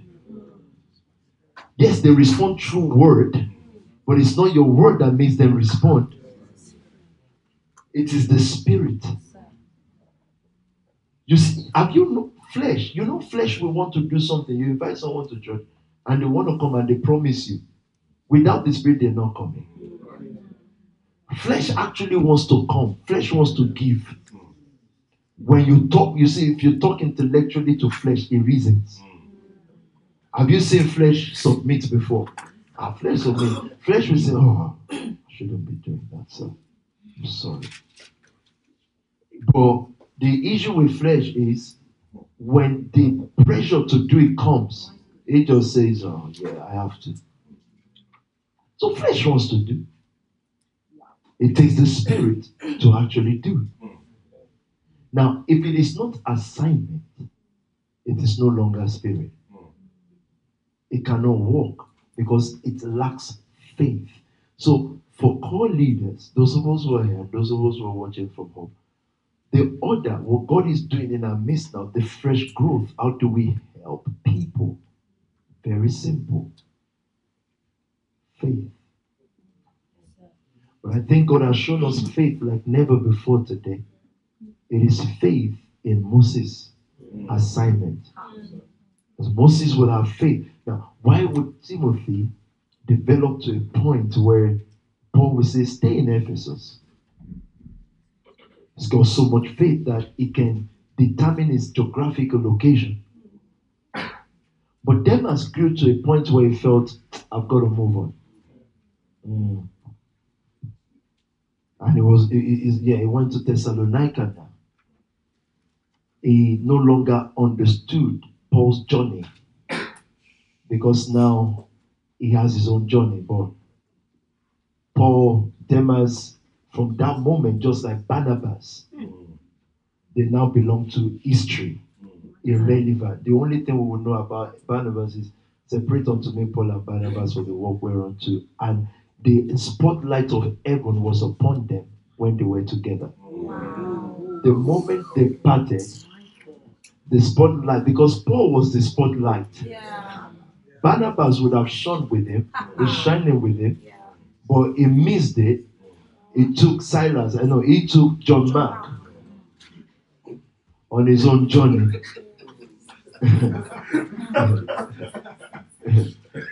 He took John Mark on his own journey. And Paul took Silas. And we'll still read about Silas as they were praying, Paul and Silas. So what does God say to us, friends? What is God saying to us? The way we can multiply. If you don't want to struggle in capacity building, right? Have faith in assignment. Yes, sir. Of course, all through the week, we're going to talk a lot about capacity building. But you remember where we started from, I said, there is nothing that you are entitled to that God is not willing to give you. But there's nothing you're entitled to that He will give you just because you feel you can handle it. It does not matter how much my daughter feels she feels she can handle. I'm not giving up. He said, I can do it, sir. I can do it. I can do it. Like, yeah, you will do it. But you need to grow more. If we don't have 10 million in our hands today to do this work, it's not because we don't need it or we're not entitled to it. We just don't have the capacity. I would say, so you think you don't have the capacity for 10 million? It's not what I think. It's what really obtains. So it's about time that I understand that life is not about my thinking. Oh, so if I think I'm entitled to it and I don't have it by my own measurement, and then I can ask Alex, and Alex says, sir, you deserve it. You can handle it, sir. So I've used Alex thinking, on his thinking and mine, to say to our Father, I really deserve it. Then he's looking at us thinking, huh? So what do I think with now then? What do I think with? I think with his response. His response is my thought. Not Alex's thought. Not Oni's thought. Not Reverend's thought. So in the middle of that, therefore, my job is very simple. Capacity development. I've got to have faith in whatever I believe He has shown me. Because the more my faith grows in it, it's not that I will know how to do it more. No. The doing comes from my faith. Oh, how this nation metamorphosized to be this, that, that, how did you do it? That's what I'm trying to tell you. I didn't do it. I had more faith. So that when He says turn left, if I just turn left, if we come to announce in church, tomorrow we're not doing house fellowship anymore, it's because I've picked it in my spirit that it's not time to do house fellowship anymore. And I announce it. Will I understand it? I didn't. But are we understanding it 3 or 4 months later? And saying, oh wow, it needed to stop. To restart. Why did we understand it afterwards? Because we had faith to respond to it in days to come. It will ask us for more things. His question will always be, each time He tells us to do a thing, His question will always be, do we have capacity? I want us to go on a 15 minutes prayer time. Prayer time is the building up yourself on your most holy faith, praying in the Holy Ghost, building up, developing capacity. Saying we think that God has, and I know for sure because He's shown me, He's got a bigger assignment. Listen, and when we say bigger assignment, I know what comes to your head and mind. More people, that's inclusive. But it's bigger assignment. It's bigger work. He will not stop until He has removed everybody that needs to be removed. It's not going to stop. You understand? It's not going to, because if we get church stuff right, there are wrong people in right positions. It will not stop, because you cannot have a doubter, 10 doubting spies in your nation taking team. They will dishearten the crowd. They will make the crowd cry unnecessary cry.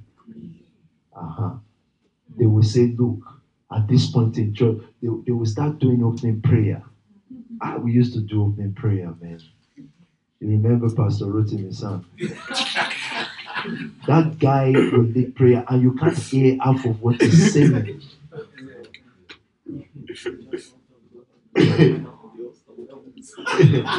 You cannot hear half.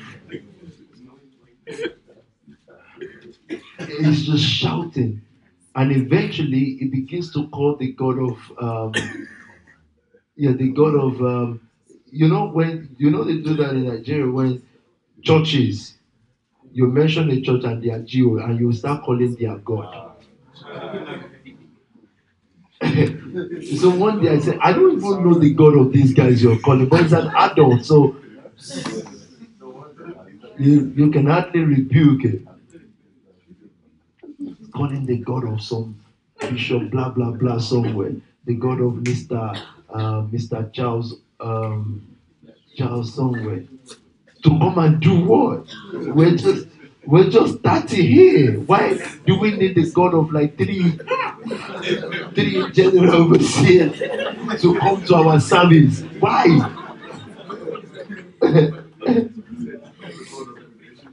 God of who? God of immigration.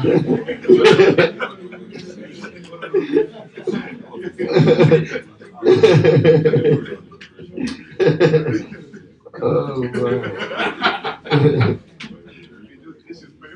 We are so thought wrongly. We are so wrongly thought, and we do not review the things that we are thought. And And review has to start from why is it not working? Yeah. Why can we not have in London 3 churches that shape this country? How? Why? I don't get it. Okay, they said there are 2. 2 already. Spark Nation Wealth and Spark Nation Revival. We are almost there. Okay, at least let the third one be another. Oh, they said 3G.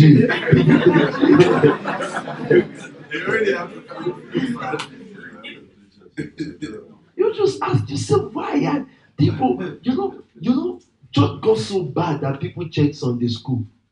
Oh, what's their children crate like? What are you talking about?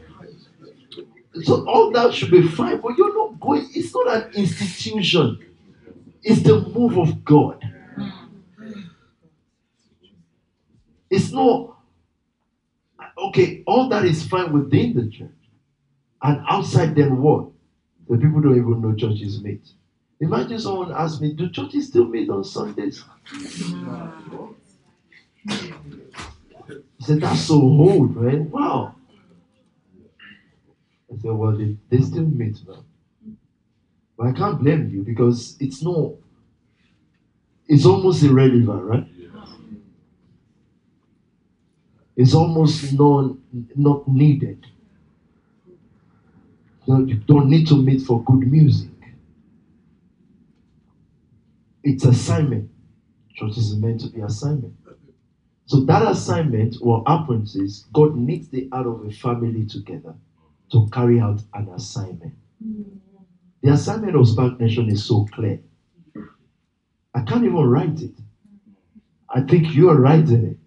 It's so clear, it's almost, you've got to put a chewing gum over your eyes and gum your eyelids together not to see it. It's so clear. Imagine someone sees that assignment as clear as daylight and says, but they shouldn't be doing this, they should be doing that. No. We can do everything we want. You just tell us your own assignment. No, I don't know. I don't even know my purpose in life, but I just feel. Imagine if our assignment runs on your feeling. So my faith, so God told me this morning, so your faith is not your mental struggle to believe something. It's your following of what I show you to do. If I tell you it's the 14-year-olds now, 15, 16, 17, 18, so just go do it. How will this make sense? I don't know. But by faith, we will understand. This is the capacity that we've come to build through this week as we intensely train ourselves. And what you won't hear in our own training is, I'm not going to go copy Goldman's training model and start teaching you about, what do they teach in those leadership class? What? Huh? Oh, come on, man. They don't pre-teach each leadership class.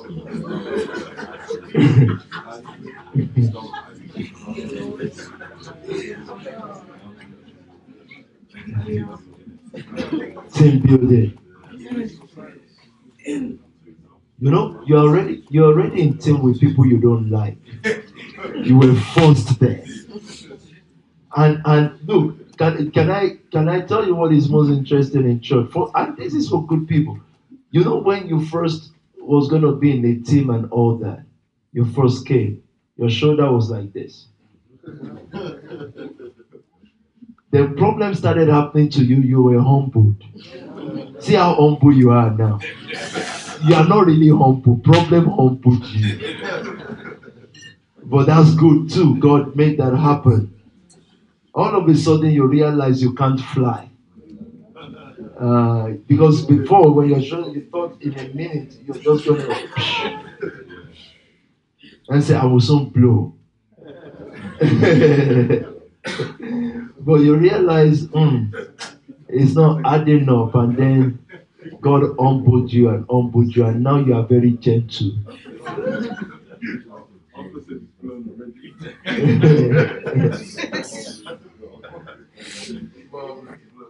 It blew, but we gathered the flesh together again. It blew to ashes. True, it blew already. It blew. So I died. Yeah, so you died and God resurrected you. Jesus Christ.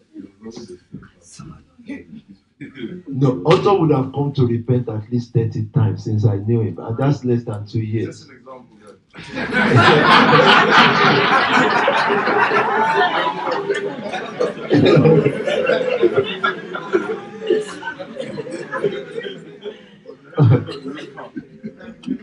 But it's a gift though, because most people don't come back.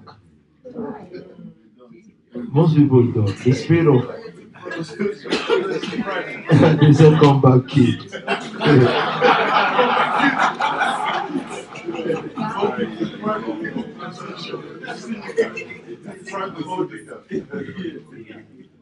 I want us to pray. We've laid a foundation today, and we're going to pray and ask God to enlarge our capacity. Open the eyes of our understanding now, because we believe. And for you to be here this morning, there are things you already know. You already have a complete belief in the assignment, but there are things He still wants to show you so that He can grow you.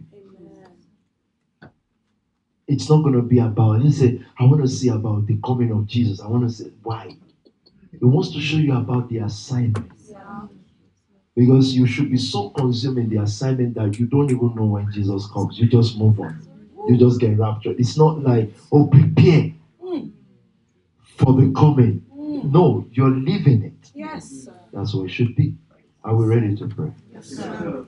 Let's just bow our heads and talk to God. Whichever way you want to. You want to pray in your understanding. You want to pray in English, whatever. However you want to pray.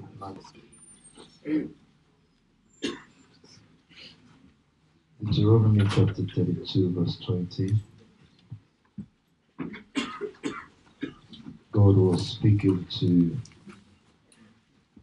think of God 20 more minutes. So to be a 20-minute session. God was speaking to the children of Israel again. It's still there. And we've done Numbers. We've seen Moses faithful in all his house. There was only one mission at the time, and that was, Pastor Laddie, is good to see you, sir. There was only one mission, and that was the Moses mission. And everywhere in the world at the time, God, because we've got to understand how God operates. At that time in the world, I believe God was everywhere. He was doing things and He knows everything everywhere and stuff like that. But the spotlight was on the assignment of Moses. And again, that is not to deny the fact that there will be many other things that God is doing at that time. There's no doubt. I don't think God can be caged in one place. But the assignment God gave Moses at the time was paramount in God's mind. Meaning every other thing that has to waits until Moses had carried out his assignment. And so, in all generation reading through scriptures, again, and I don't think I can overemphasize this, as much as God is doing many things in many places and is omnipresent, He has something that He needs done at a time.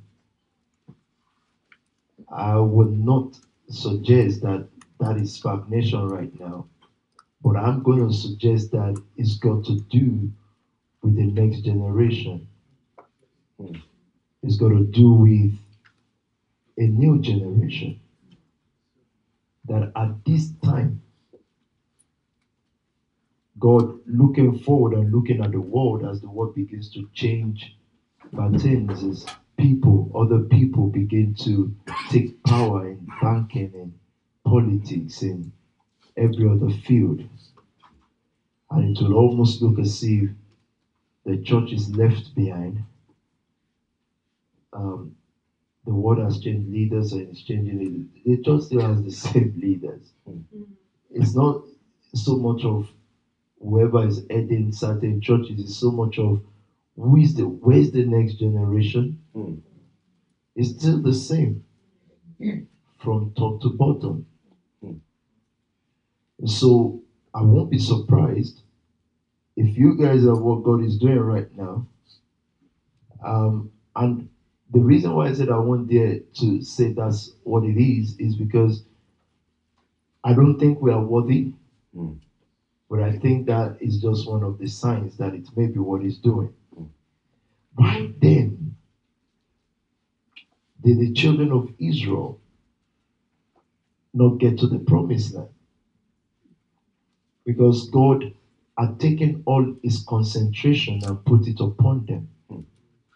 All his desire, everything is, if I may use the word, is energy. And I know he was stronger than that, and he's stronger than that, and he's a big God. But all his concentration was put upon the children of Israel at the time. I want you to note this point. I want you to think with me this afternoon. Because the way we were taught is that if God wants to do a thing, he will do it anyway. I don't think so. Because he went to Egypt to redeem his children with the thought of taking them to Israel, to the land of Canaan, flowing with milk and honey. And still, they didn't get there. They got there, meaning he raised another generation. And Joshua and Caleb began to possess the land. And we'll get to that place because we're going to get into what is God's system of giving in the church. They began to possess lands and all that. God gave them those lands the moment Joshua and Caleb advanced. Remember that at this time, Joshua was about 40 years old. Caleb was about 40, Joshua was in his 30s. And they began to advance into the land, taking territories upon territories. And they were sharing these territories according to God's demand. They were sharing it to all the tribes of Israel. So what needed to happen was Joseph would go to Egypt. And in Egypt, the tribes would grow. When they come out, because growth will now mean they would need possession, they will need their space. They will have to be known for certain things. But they will still have to be one nation under God. So if we're not preparing ourselves to understand nation building and first of all, nation taking. Nation building, then nation taking. Because we have to build ourselves into a nation and then take another nation. That's right. So if we're not built in that manner, we would have problem because what we would then end up to be is another church. And then we'll begin to tell the story of when God used to move. Because whatever is given you is for you to advance into something. It is not an end in itself. It's a means to an end. It is not where we're going. It's not destination yet. It is on our way to destination. Are you with me? Yes, and so we must understand that it's now giving us an idea of what nation is going to look like, what we are supposed to take, where we must contend. And this is why we would have to train you in every way possible, where we've got to contend in certain places. Those who are, check this morning, for example, we've been here from 11 praying and studying the word. We've got our mates also down the road there from morning also. sitting with paperwork, or going through figures, and whatever job people do. Now, the issue is this. It means that if you guys are not here, church-wise, God-wise, nobody is training for your generation. Nothing is going on. Everybody is just, and all of a sudden the church just wakes up and say, we're gonna take over. How is that gonna happen though? Because you're not prepared for it. You don't even know it's for you. Normally, typically, a Christian should be at work on Monday. But this is work. This is work. Don't even, I don't know what you're doing. You're doing stuff and you're looking at me more like you want me to see it. I don't understand it. And so, it is work. It is warfare. It is preparation for the end in itself, which is not an end. The end of a thing is just the beginning of another. Why did they not make it with all the attention God puts on them? Because number one thing is, God is never going to push us to our place.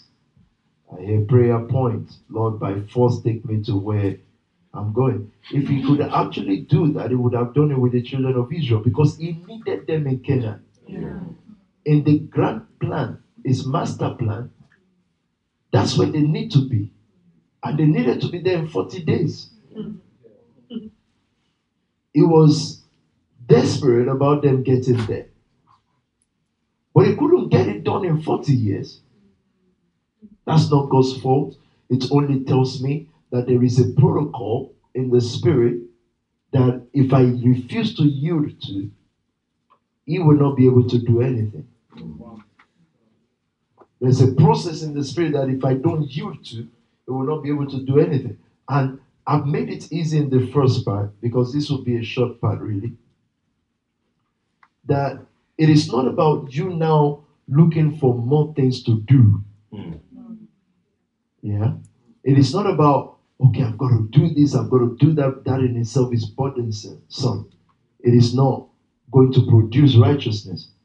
It is more things to yield to instead of the doing.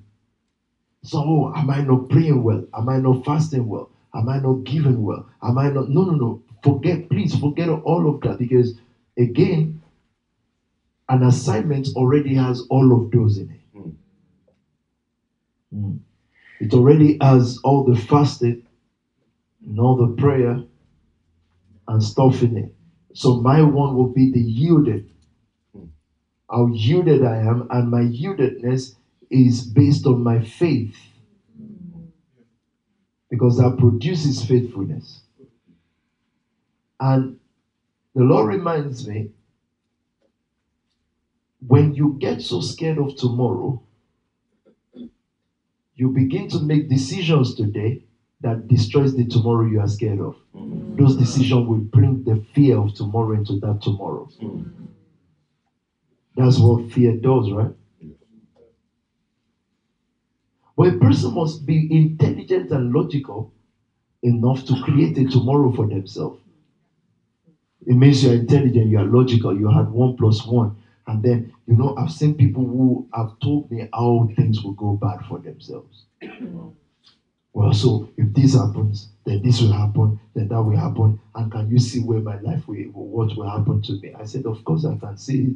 From the preaching you just did now, it's become clearer that you're going to be in big trouble and that life will go downward, spiral down from there on because you've articulated it now. You're so good, you've thought well. That's logic, right? It takes a person of faith to live an economy that they've known all their life. 400 years, that means generation upon generation upon generation, to start going to a land flowing. This so-called land is flowing with milk and honey without navigator. Yeah. There was no GPS system. There was no road system with signs of welcome to Miami. There wasn't any. So now you're going to rely. Don't forget, you're living in land. We want to examine why they didn't get there. You're living in a land where there is so much certainty. You already know how to go from here to here, from Goshen to capital in Egypt, to Cairo, if that was the name there. You already know how many days it will take you. You already know how much it will cost. So when you are planning you are planning in servitude though, but when you are planning in servitude, you already allocated the money for what you want to go and do in Cairo from Goshen. You already planned it. You are in servitude though. You are a slave. So, hey, having a good plan does not mean you are not a slave. You understand? So all those things we learn in leadership does not mean anything. A slave is a slave. You can plan in servitude. These guys are now going to journey. They already know how much does it cost them to live a day, how much water they need, how much food they need. Everything very calculated. They know we're going to go and work hard. Sometimes with bricks, sometimes without bricks. We're going to go work hard for a whole day. But at least I know that by 9 p.m. I'm back home. I'm back home, I will cook, I will eat, I will watch television, and then sleep. But I've got to be up by 5. And when I'm up, I know what to do. But now, you're going to leave that place and you're going to start a journey. You're going all the way. Your journey now is into a land called Promised Land. It's a promise. You know, promise is not certainty until it is no longer a promise. Yeah. You're going to go into Promised Land, and the first thing that would happen is when you start this journey, forget about the gold and the silver that they got from Egypt. It doesn't mean anything because except God puts meaning on that silver and gold, it means nothing. And because you're going into the wilderness, would you wear it? You can wear it to impress each other for how many days? After a while, it becomes meaningless. So the silver and the gold they got from Egypt was not theirs. It was never to be theirs. It was to build a tabernacle. And the tabernacle will not be called the tabernacle of God, it will be called the tabernacle of Moses. So it was to build Moses' tabernacle. This tabernacle will be the sign that Moses hears from heaven. It's an earthly sign of a divine connection. That's all it was supposed to be for. It's not even for worship. Even though they were worshiping it and all that, it will fade away. But as a sign of Moses' connection, there will be a landmark. And what will build that landmark will be people's gold, not manna. He who rain manna can rain gold. It's not going to do it. So it will not rain gold. It will take it from the people. By the time they've given all, they will have nothing but the tabernacle. That tabernacle will be an establishment of their faith in the order that Moses brought. You didn't get that. We'll connect that to the first session then.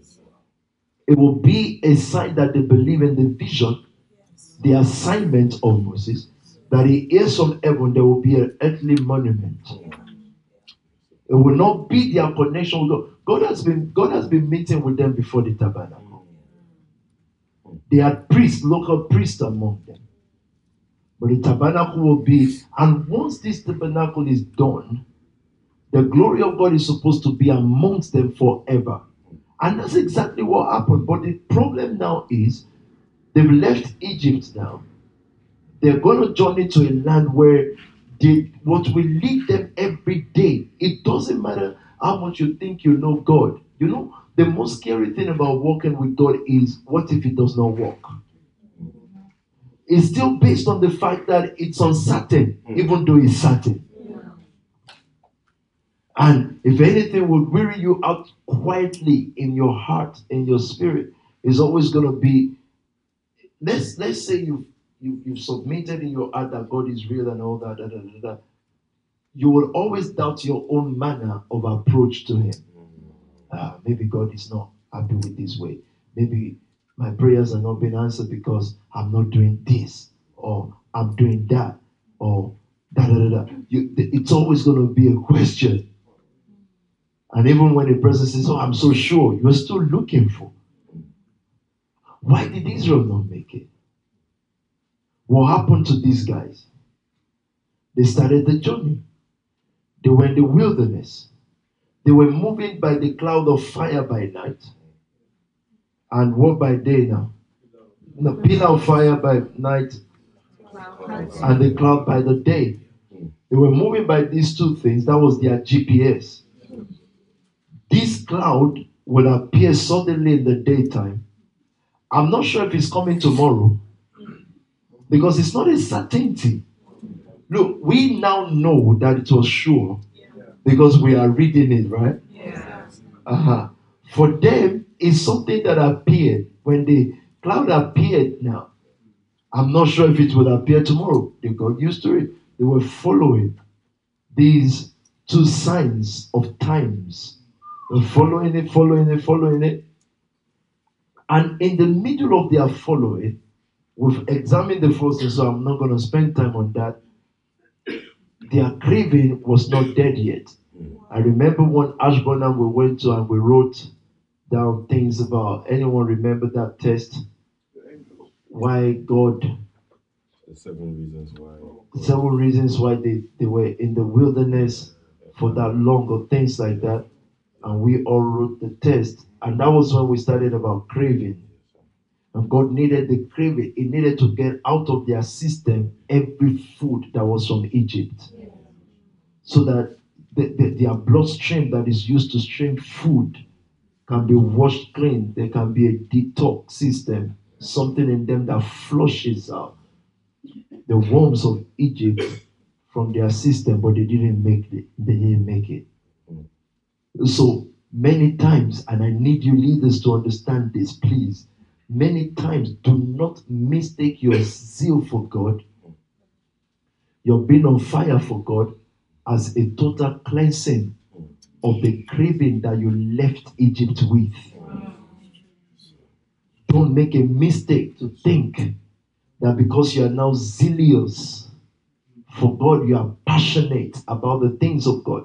Those are good things and they help, because if the fire keep burning, the worms will keep dying. But don't mistake it for having been now totally cleansed, now totally healed, and there's no more issues to deal with. Now, but you see, God was not holding them back because of those craving. They held themselves back. It was them to them. God wouldn't have bothered if they kept moving and obeying, even though the cravings are there. It wouldn't have bothered God. But as much as it didn't bother God, it hindered them.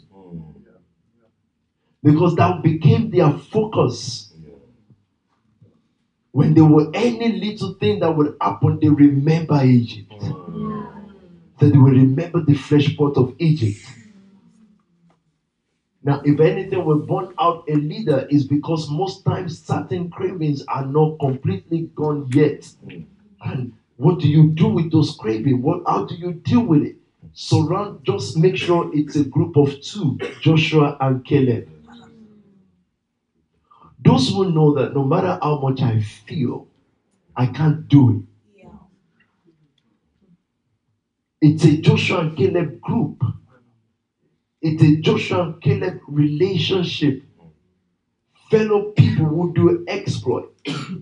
And as leaders, because it doesn't take long to trip, to fall.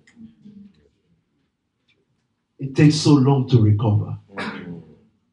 Recovery is very long, you know. On some occasions, though, on some occasions you can shorten it. But on most occasions, because when a worm wins, other worms get strengthened. One worm can create inspiration for many others. They say we got it. Oh, we can do it. So they have this meeting and said, look, we thought she was so far away from us, but look at how she felt. And they give motivational speech to themselves. And then they rise up. And all of a sudden, it was one matter before, other things are now showing up. And very fast as well. And they are fighting. Now, does that make God angry in heaven? No. He's just looking at you, hoping that you rise to the occasion.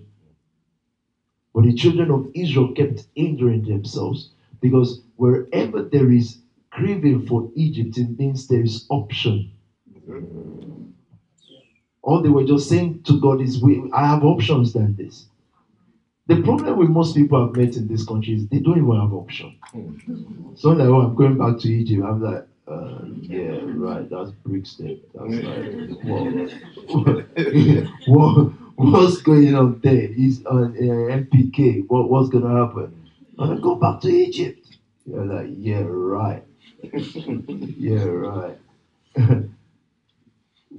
But as you grow, look, there are two atmospheres that will never depart from us: Egypt and Canaan. It's going to be everywhere. You're going to grow into options. You're going to grow into things. You will always have the choice to do the right or the wrong. And I wish it just stops at choice. It goes beyond choice to feelings. Then from feelings to pressure. When it gets to the place of pressure, unbelief begins to set in. The major problem with Israel, I said Deuteronomy, right? Let's just read that one, then we'll close for today. Deuteronomy 32, verse 20. God was so angry with these guys. There you go. 32:20. And we'll stop in 5 minutes. I will hide my face from them, he said, and see what their end will be. For they are a perverse generation. Why? He calls them a perverse generation. Why? Children who are unfaithful. They made me jealous by what is no God, and angered me with their worthless idols. I will make them envious by those who are not a people. I will make them angry by a nation that has no understanding. For a fire will be kindled by my wrath, one that burns down to the realm of the dead below. I will devour the earth and its harvest, and set on fire the foundations of the mountains. He calls them a perverse generation because they were faithless. What translation is that? NIV. Let me hear what New King James says, please. New King James says, and he said, I will hide my face from them, and I will see what their end will be. For they are a perverse generation, children in whom is no faith. He calls them, he said, they are children in whom is no faith. He calls them perverse because they have no faith in them. Then he said, I will let a nation without understanding rule them. I told you about understanding and faith. So those who have been where they've been because it's a matter of faith will now rule them, not because I chose them, but because they did not choose me. They did not choose to believe in the assignment. So these guys will always turn against Moses. As far as they were concerned, they are turning against Moses. But as far as everyone is concerned, they are turning against an assignment. And this assignment is the measure. That's the measure of God on earth at the time. What would have happened if these guys believed? I've always struggled with why Israel never believed. Because if miracles are what miracles are to be, they should be the greatest believers. Imagine seeing a Red Sea part. A whole Red Sea became dry ground, and 3 million plus people walked through it. And then when that God still speaks, you still think, nah, I don't think so. It just means that if you were there, you would have disbelieved too. I don't know how and why. I just know that means miracles never. I mean, it's more like talking about believing in Jesus because he did miracles. They still didn't believe, you know. They still picked up the stone and said, oh, this guy's evil. Why is he evil? Oh, yeah, he raised the dead yesterday. And the woman whose son died stopped crying. So that's why he's evil. You see, yeah, he must be evil. Why is he evil? He cleansed the leper. Why is he evil? He fed 5,000 people with bread. They said, we just can't take this. No, this is not good. This is not good. Now, why haven't you stoned the Pharisees to death? They don't do anything. They just talk. They wear a long robe and move around the city and put laws on people that they themselves don't do. And the people turns around and say, oh, those are good people right there. It's not that they are good people, it's just they don't matter. They don't trouble anything, they don't change anything. And so they are just there. Now, what is our faith? And I'll stop with this for today. The children of Israel could not get to Canaan because they were, and God calls them a perverse generation, annoying to God, because he couldn't just find faith in them. And he had to wait for that old generation to die so that he can create a new breed called Joshua and Caleb. And God will speak to Joshua in Joshua chapter 1. He said, Moses, my servant, is dead. I want you to take over now, but we would have only one stream of communication. You don't need to speak to me, I'll speak to you. Because there's nothing you've got to teach me. There's nothing you've got to tell me. Prayer life is, people's prayer life. I've listened to people praying before. They are giving God information. They are telling God stuff. It's good to have a communication with God. Whatever you were thought, oh, just speak to God, speak to God, speak to God. But he comes to a place where he wants to speak to you. Because I don't know. Imagine if, and that's why we pray a lot in the spirit, right? Imagine if I wake up and I want to speak to him. About what though? What are we going to talk about? So he said, I'll speak to you in assignment. This book of the law will not depart out of your mouth. Think about it day and night. So that you, Joshua, can make your way. You know that's what he said. He never said he, God, will make Joshua's way prosperous. He said so that you can make your own way prosperous and then you can obtain by faith. The elders obtain the good report so that you can obtain good success. You're going to need what I told Moses. You know it's the book of the law. Do you know that's what God told him there? Well, I told Moses. So let's rephrase that. Was the book of the law. Moses was the law. Yes. So in other words, said this, what I told Moses must not depart out of your mouth. In what I told Moses, you will meditate day and night. If you hearken to what I told Moses, you will make your way, Joshua, prosperous, and you will have good success. It isn't what I told Moses. Imagine Joshua says, oh, so what's the law? So that's what I told Moses. If Joshua is going to walk with God, it will go to what he told Moses. It's what I told Moses. And I said, I want to do things new now. He said, okay, no. I like you, Joshua, but thumbs up, is Caleb available? I need any available body who will observe what I told Moses. Because Moses came to establish the law. And if you will follow what I told him in the law, then what will happen? The next generation, you and Caleb, will take the mountains. Because Moses did not finish what he said to do. The accomplishment of what Moses was sent to do is in what I told Moses. It's not in the invention of the new Joshua. And then Joshua comes up and says, I want to package now. Guys, Moses is gone. Moses is gone. And this is fresh stuff. We're now going to do it this way.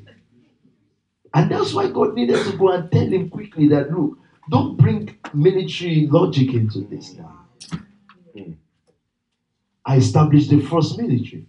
And it's in obedience to what I told Moses. I believe that's where we'll continue from tomorrow. Father, we ask you to give us understanding more because we have faith. We thank you for what you are saying to us in this season at this time. I thank you for those who are only able to watch afterwards or watch from home or from other places.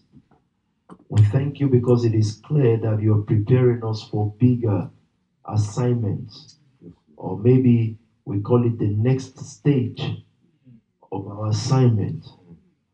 And oh God, we yield our spirit, our soul, and body to what you're doing in this season. Strengthen us, Holy Spirit. Holy Spirit, we lean on you. We trust in you, and then we trust in the assignment that you've given us. We thank you for over the years keeping us in the straight and in the straight and the narrow of the assignment you've given to us. We thank you for the measure of faith dealt out to everyone assigned to this work. Father, let our capacity grow according to this assignment. Keep us focused. In Jesus' precious name. See you at 11 tomorrow. God bless you.